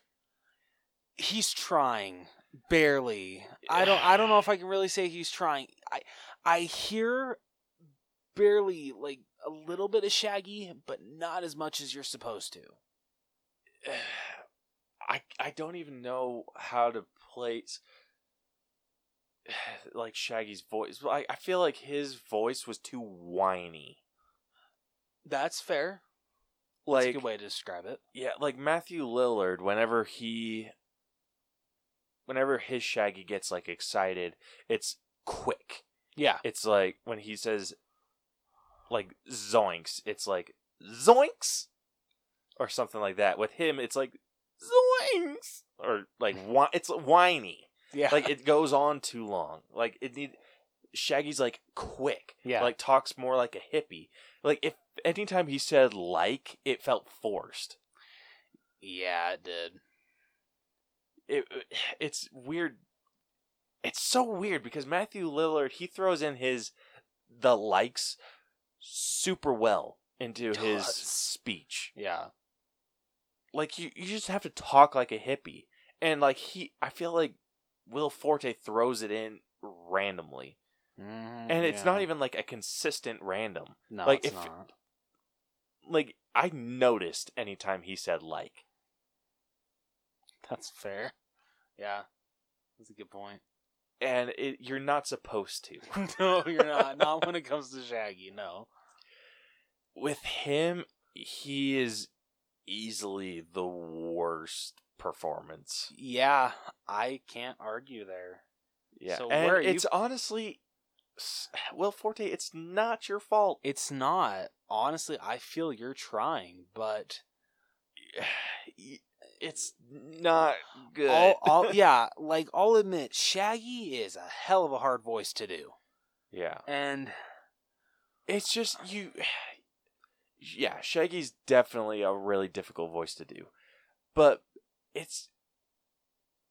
this is nothing against Will Forte, but no, it's his voice is naturally a little whiny. If you've seen him in others, true. If you think about how he was in Good Boys. Yeah, that's true. His natural speaking voice is a little whiny. Yeah. Matthew Lillard, his talking is sharper. Mm-hmm. It's more like with Will Forte, it's it just drags a little bit more than Matthew Lillard, and Matthew Lillard brings his speaking voice into Shaggy. So Shaggy has a quick speech, even though he does talk like a frickin' hippie. Yeah. So, we know you had we know you had difficult shoes to fill, Mr. Forte. Yep. Unfortunately, they were a little too big. Yeah. We're sorry. And that is nothing against you. I actually really like Will Forte. I think do he's too. freaking hilarious. He's a great actor. But yeah, not the greatest choice to play Shaggy. Where are you at with him? Okay, so what did we give Fred again? We gave Fred a 76. But I think he's lower than that. I think he's lower than Dino Mutt.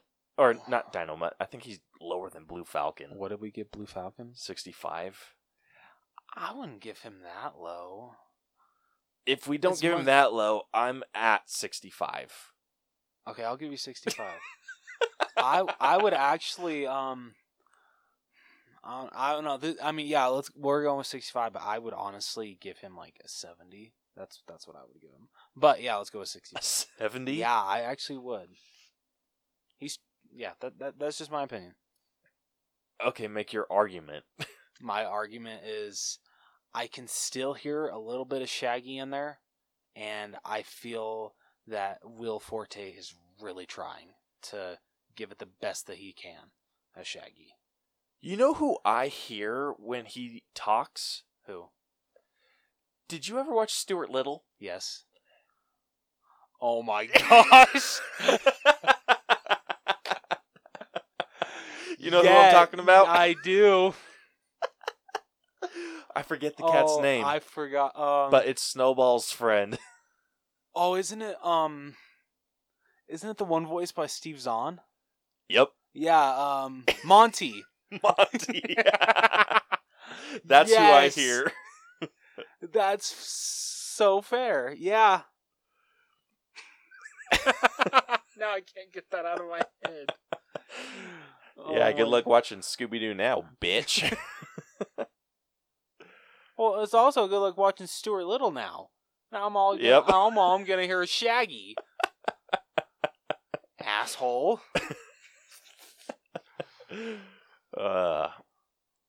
Okay, so if you're at a 70, I'm at a 65.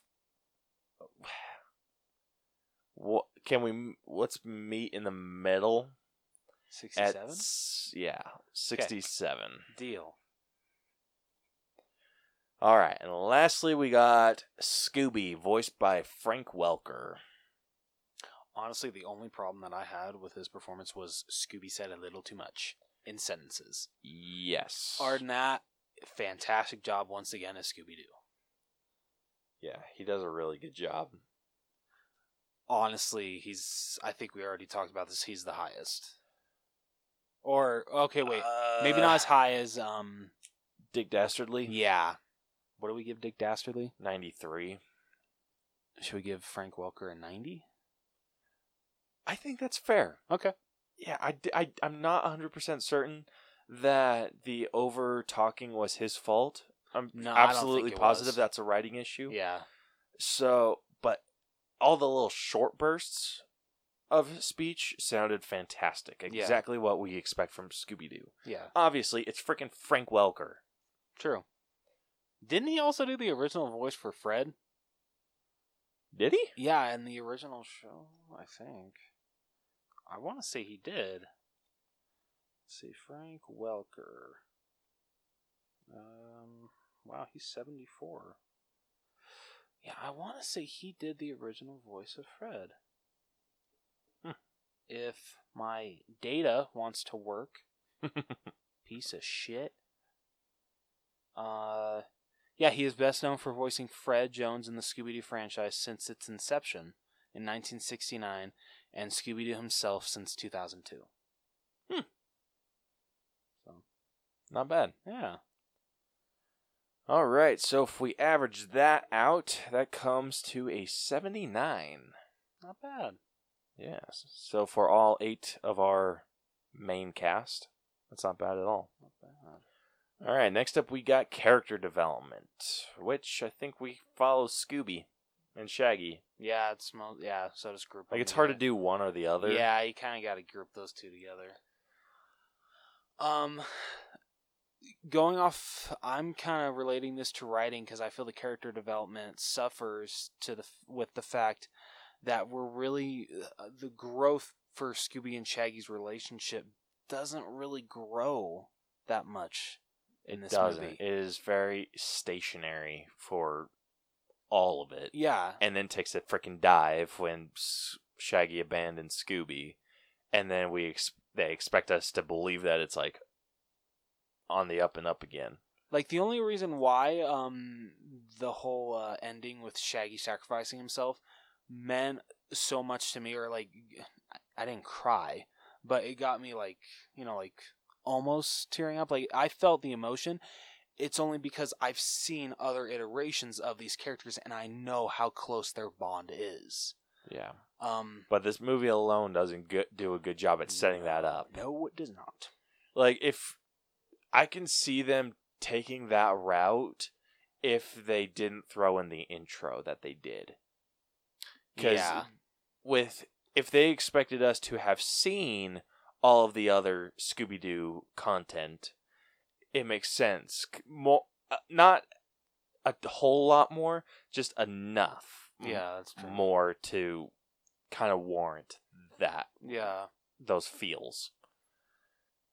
But they expected us to go from what we saw at the beginning, meeting to end, and they did not earn everything in the middle. No, they did not. Not at all. So, like we said, I feel like a better character. Actually, it wouldn't even been better had they been alone or been together the entire time. Yeah. Like the arc sucked. It really did. And honestly, it's not that hard to get Scooby and Shaggy's relationship right. It's not that hard, but Yeah. apparently it was hard to show their growth in this movie. Yeah. Honestly, I feel the Scooby-Doo 2 did a better job. Or no, not Scooby-Doo 2. The first live-action Scooby-Doo movie did a better job. Oh, absolutely. Because with that, you got to see them kind of separate. You got to see them like break apart and then come back together. And what was brought together was stronger, I feel. This, it didn't feel that way.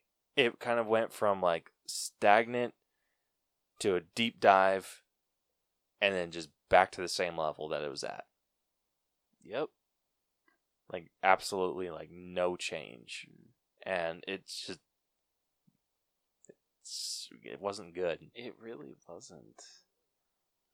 Where are you at?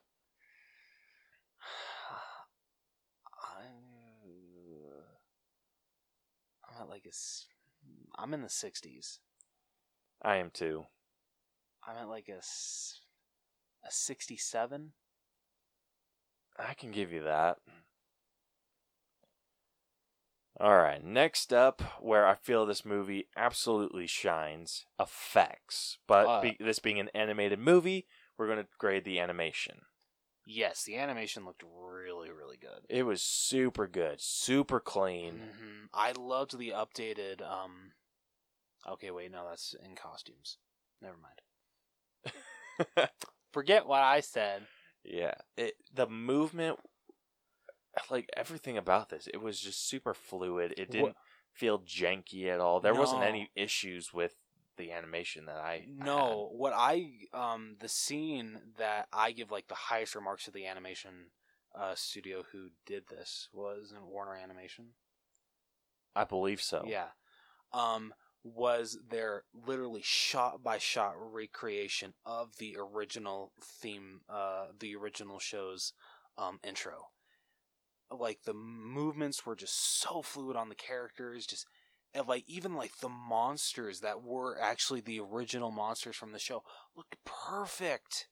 Like the animation in that one scene is just it's gorgeous. I love it so much. Yeah, and I really liked how they managed to capture that like just that the magic of that opening. Because like if you look back at it, when they're walking specifically, they kind of have like a weird walk to them in the normal animation. They did that. That's same walk. It was fantastic, and it didn't feel too out of place either. Not at all. I loved it. Yeah, it was great. Like Fred falling back in the chair, Daphne pointing at something, and then Ghost misses her by like a second. Just so perfect. yeah. I'm trying to think of any issues I had. Which were so very few. Yeah, like as much as I didn't like Blue Falcon and Dynamite, animation on them looked great. Yeah, Blue Falcon, like we'll get into it with costumes, but his costume was pretty killer. I'm trying to think of like anything I had wrong with it, but I can't. Yeah, I seriously didn't. Like this doesn't count as costumes. The Mystery Machine I thought looked great. Yeah, Looked fantastic. Animation on that, perfect. I feel like could have made it a little whiter. That's true. It did feel a little scrunched in. I'll give you that. Like I feel even like, well, I know even the original cartoon, it was stretched out. Yeah. This was like just very squished. I kind of wish they would have taken how it looked in like the live action movies and then just transported that onto this movie. Yeah, that would have worked a little bit better. Because I feel that's a very good updated rendition of it. Yeah. Just because it felt like bigger on the inside. Yeah, it did. That's fair. Like I feel like Velma was doing a lot of shit in the back that she shouldn't have been able to with how little scrunchy it was. That's a good point. That's a very good point. Yeah, but other than that, damn near flawless. Yeah, it was so good. I'm willing to put this in the high 90s. I am too. Like where are you at? Solid 95? I can give you a solid 95. Easy. Perfect. Alright, next up we got music.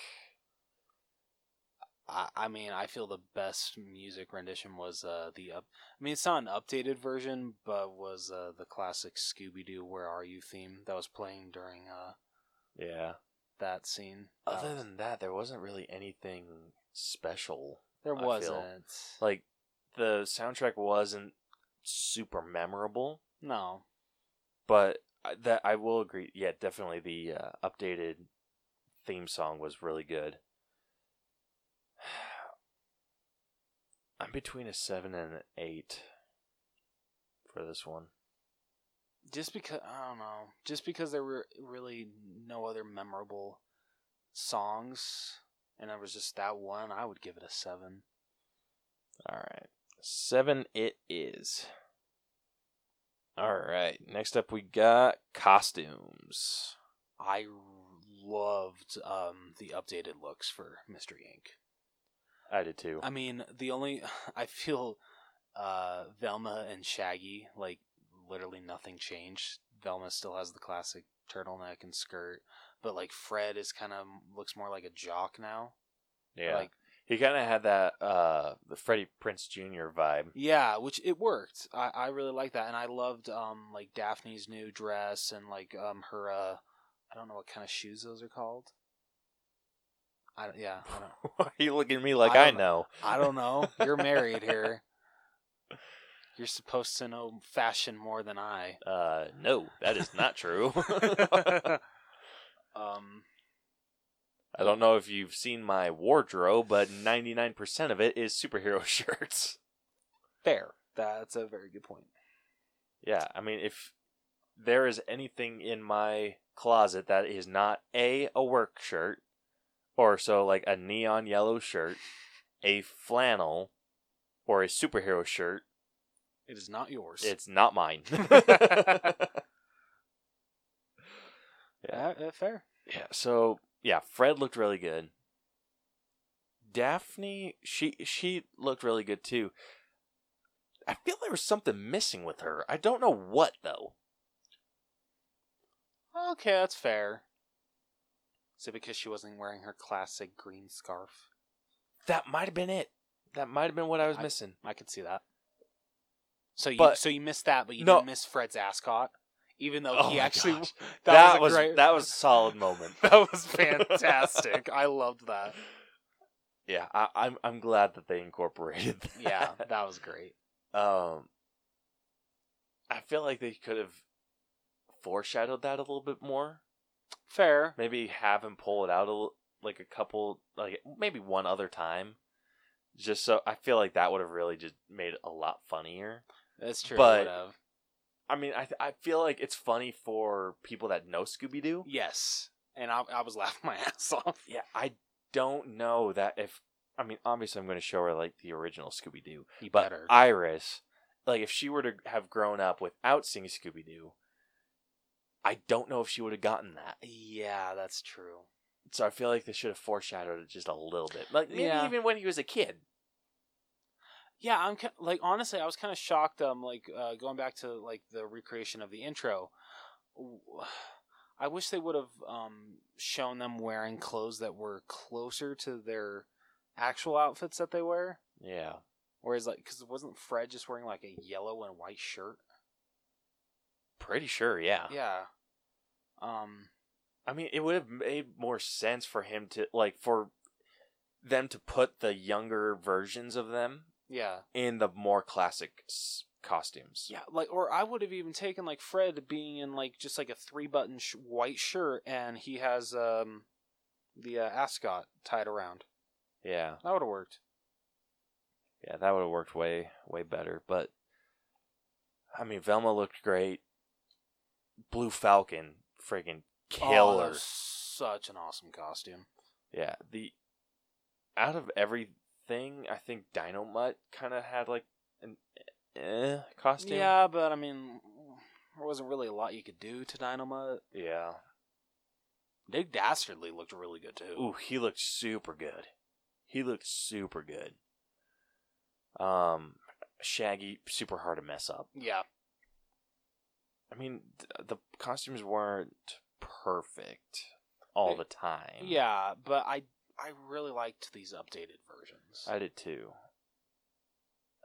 I'm willing to give it a 9 if you can talk me up. But I'm sitting at an 8. I really don't have anything else to say, so I can agree with an 8. Yeah? Yeah. Like, were you leaning more towards 9? A little bit, but considering all I can really say is I really liked these updated versions of the costumes, that really doesn't justify boosting it up to a 9. Fair. All right. Finally, we have our personal grade. This is hard. Yeah. You want to go first? Sure. Okay. I've said this before. As a Scooby-Doo movie, it's not very good. And it's supposed to be. At least that's how it was advertised. But it wasn't. It was a Hanna-Barbera movie. So I feel like we kind of get cheated a little bit. With Scooby-Doo, you kind of expect a mystery adventure movie. But this was purely an action movie. There was no mystery to it at all. They tried so hard at the end to pull it off like it's a mystery. It did not work at all. Not even a little bit. Yeah. It was a stupid gag. Because, like, they have Dick Dastardly and he's handcuffed or tied up or whatever. And they're just like... and then Shaggy unmasks him and it's Simon Cowell. And then Velma's just like, well, that doesn't make any sense. No motive, blah, blah, blah, blah. And then she unmasks again and it's Dick Dastardly. Just like, stop. You already messed up the Scooby-Doo movie. Just don't try to redeem it with a stupid gag. But the only thing that this movie has going for it is the animation looks really good. It really does. So, me personally, I don't like the way you're crossing your arms. Oh, no, I do that all the time. I'm sitting about a 67. Okay. I'm not far off, actually. Yeah? Yeah. That's surprising. Yeah, I know, right? So literally I agree with all of your points. It is not a great Scooby-Doo movie. But I don't know. I really liked, for the most part, what they did with all of the characters of Mystery Inc. hated everything with Blue Falcon. Blue Falcon sucks. So, Or friggin' what's his name? Brian. yeah, Brian. Brian sucks. So, because of what I liked with Mystery Inc., I'm gonna go with a solid 70. All right, and that averages out to a 68.5. Not bad. Yeah. So, our final grade for Scoob is a C. All right, it's not bad. Yeah, it is sitting at a 64.8%. Okay. Which I don't disagree with. I don't either. Yeah, the thing that really boosted it was the effects. Yes. And I feel like that evened us out. Like, even, like, if we were to, just for shits and giggles. Yeah, what does it compare to? Like, I actually just wanted to see what would happen if we gave it, like, average. Oh, okay. Yeah, if we gave it an average score, like, with the effects, it would be at a C-. Oh, okay. So, yeah, so the effects really do save it. Yeah. It actually raises it by 2 points, actually. Oh, shit. Yeah. So 95. We gave Sonic the Hedgehog a 94. Okay. Frozen 2 we gave a 96. Sure. Rocket Man we gave a 95. Well deserved. Detective Pikachu we gave a 95.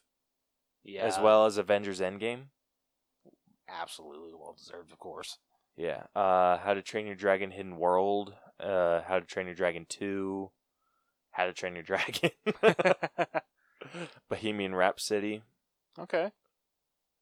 We also gave Rise of the Planet of the Apes, Dawn, and Magnificent Seven was at a 92. All right. So that's about what we give other animated movies. Yeah. So that's plenty fair. Yeah, that's very fair. So yeah, it's like I said, it's sitting at 74.8%. Which other C movies, we have The Rise of Skywalker. This is actually below Rise of Skywalker. So Rise of Skywalker is sitting at 75.3.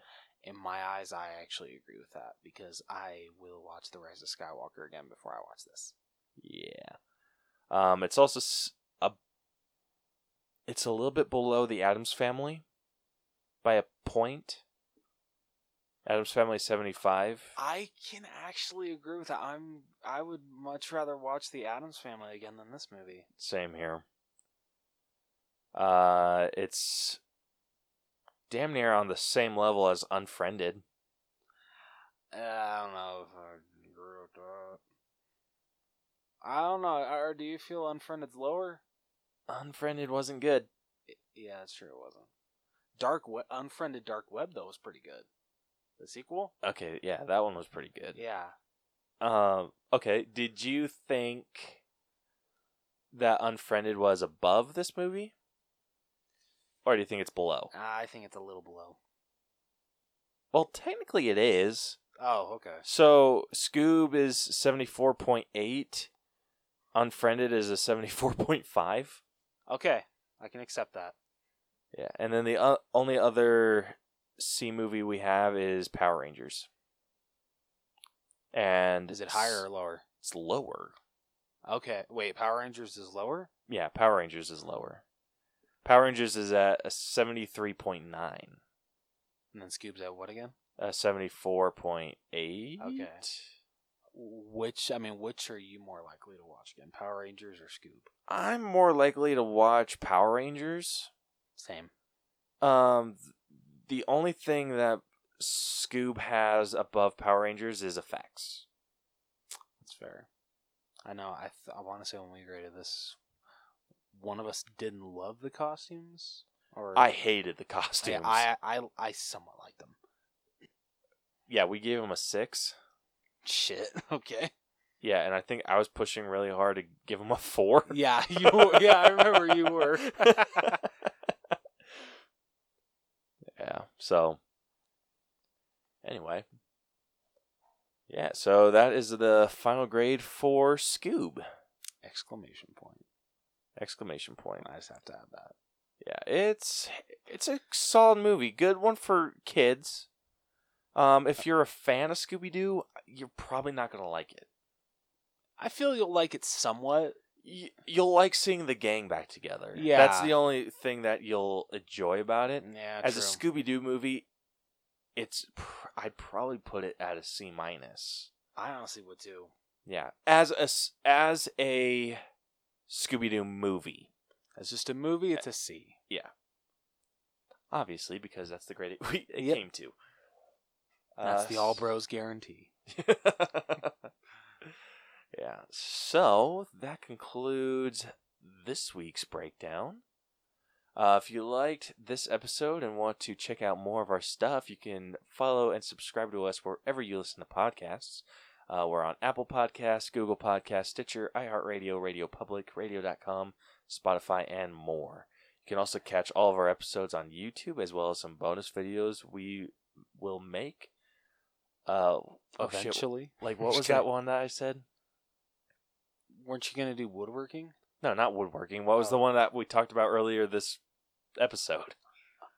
Oh, the Scooby-Doo monster thing. Yeah. Yeah. So that will be a video that we attempt. In the very near future, we got to plan that out because that's going to be a really fun one. I want to do that one. Yeah, that'd be really fun. You can follow us on social media. We are on Facebook, facebook.com/theallbros. Twitter and Instagram, our handle is @theallbros. Hit us up if you have episode ideas, want to answer our question of the week, or if you would like to join us. We would love to have anyone on. You can also email us at theallbroschannel@gmail.com, as well as check out our website, which is tinyurl.com/theallbros. And go get yourself some merch. Yeah. Rep the All Bros. Hell yeah.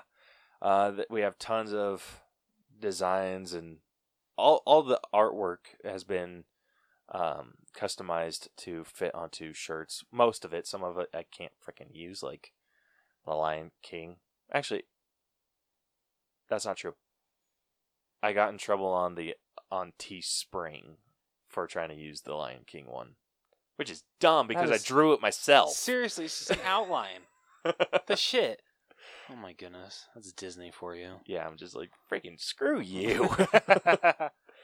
Anyway, our merch store is on TeePublic at teepublic.com/users/theallbros channel. But you can find the link on our website. So next week... Shit, what did we say? We are doing My Spy, aren't we? Yes, we are doing the Dave Bautista movie My Spy. Which, if you guys want to watch it before we break it down, it is available on Amazon Prime Video right now. Hell yeah. So, and then after that, we are going to be doing a mini... Or what did I say? A rapid fire breakdown. there it is. Yeah. So with that, we're going to just take a bunch of movies. We're going to grade them individually. Like, we're going to grade them ourselves. And then we're going to basically just explain why we gave it what we gave. So yeah. So look forward to next week's episode and look forward to the episode after that. And until then, this has been the All Bros Podcast. I'm Caleb. And I'm Jonathan. And we'll catch you guys next week. Deuces. Show What the shit was that? Okay, I'm not even going to finish that. Oh, I'm shit. good. Promise it's not COVID. I just got a tickle in my throat. That's how it starts. Shut up. Don't say that.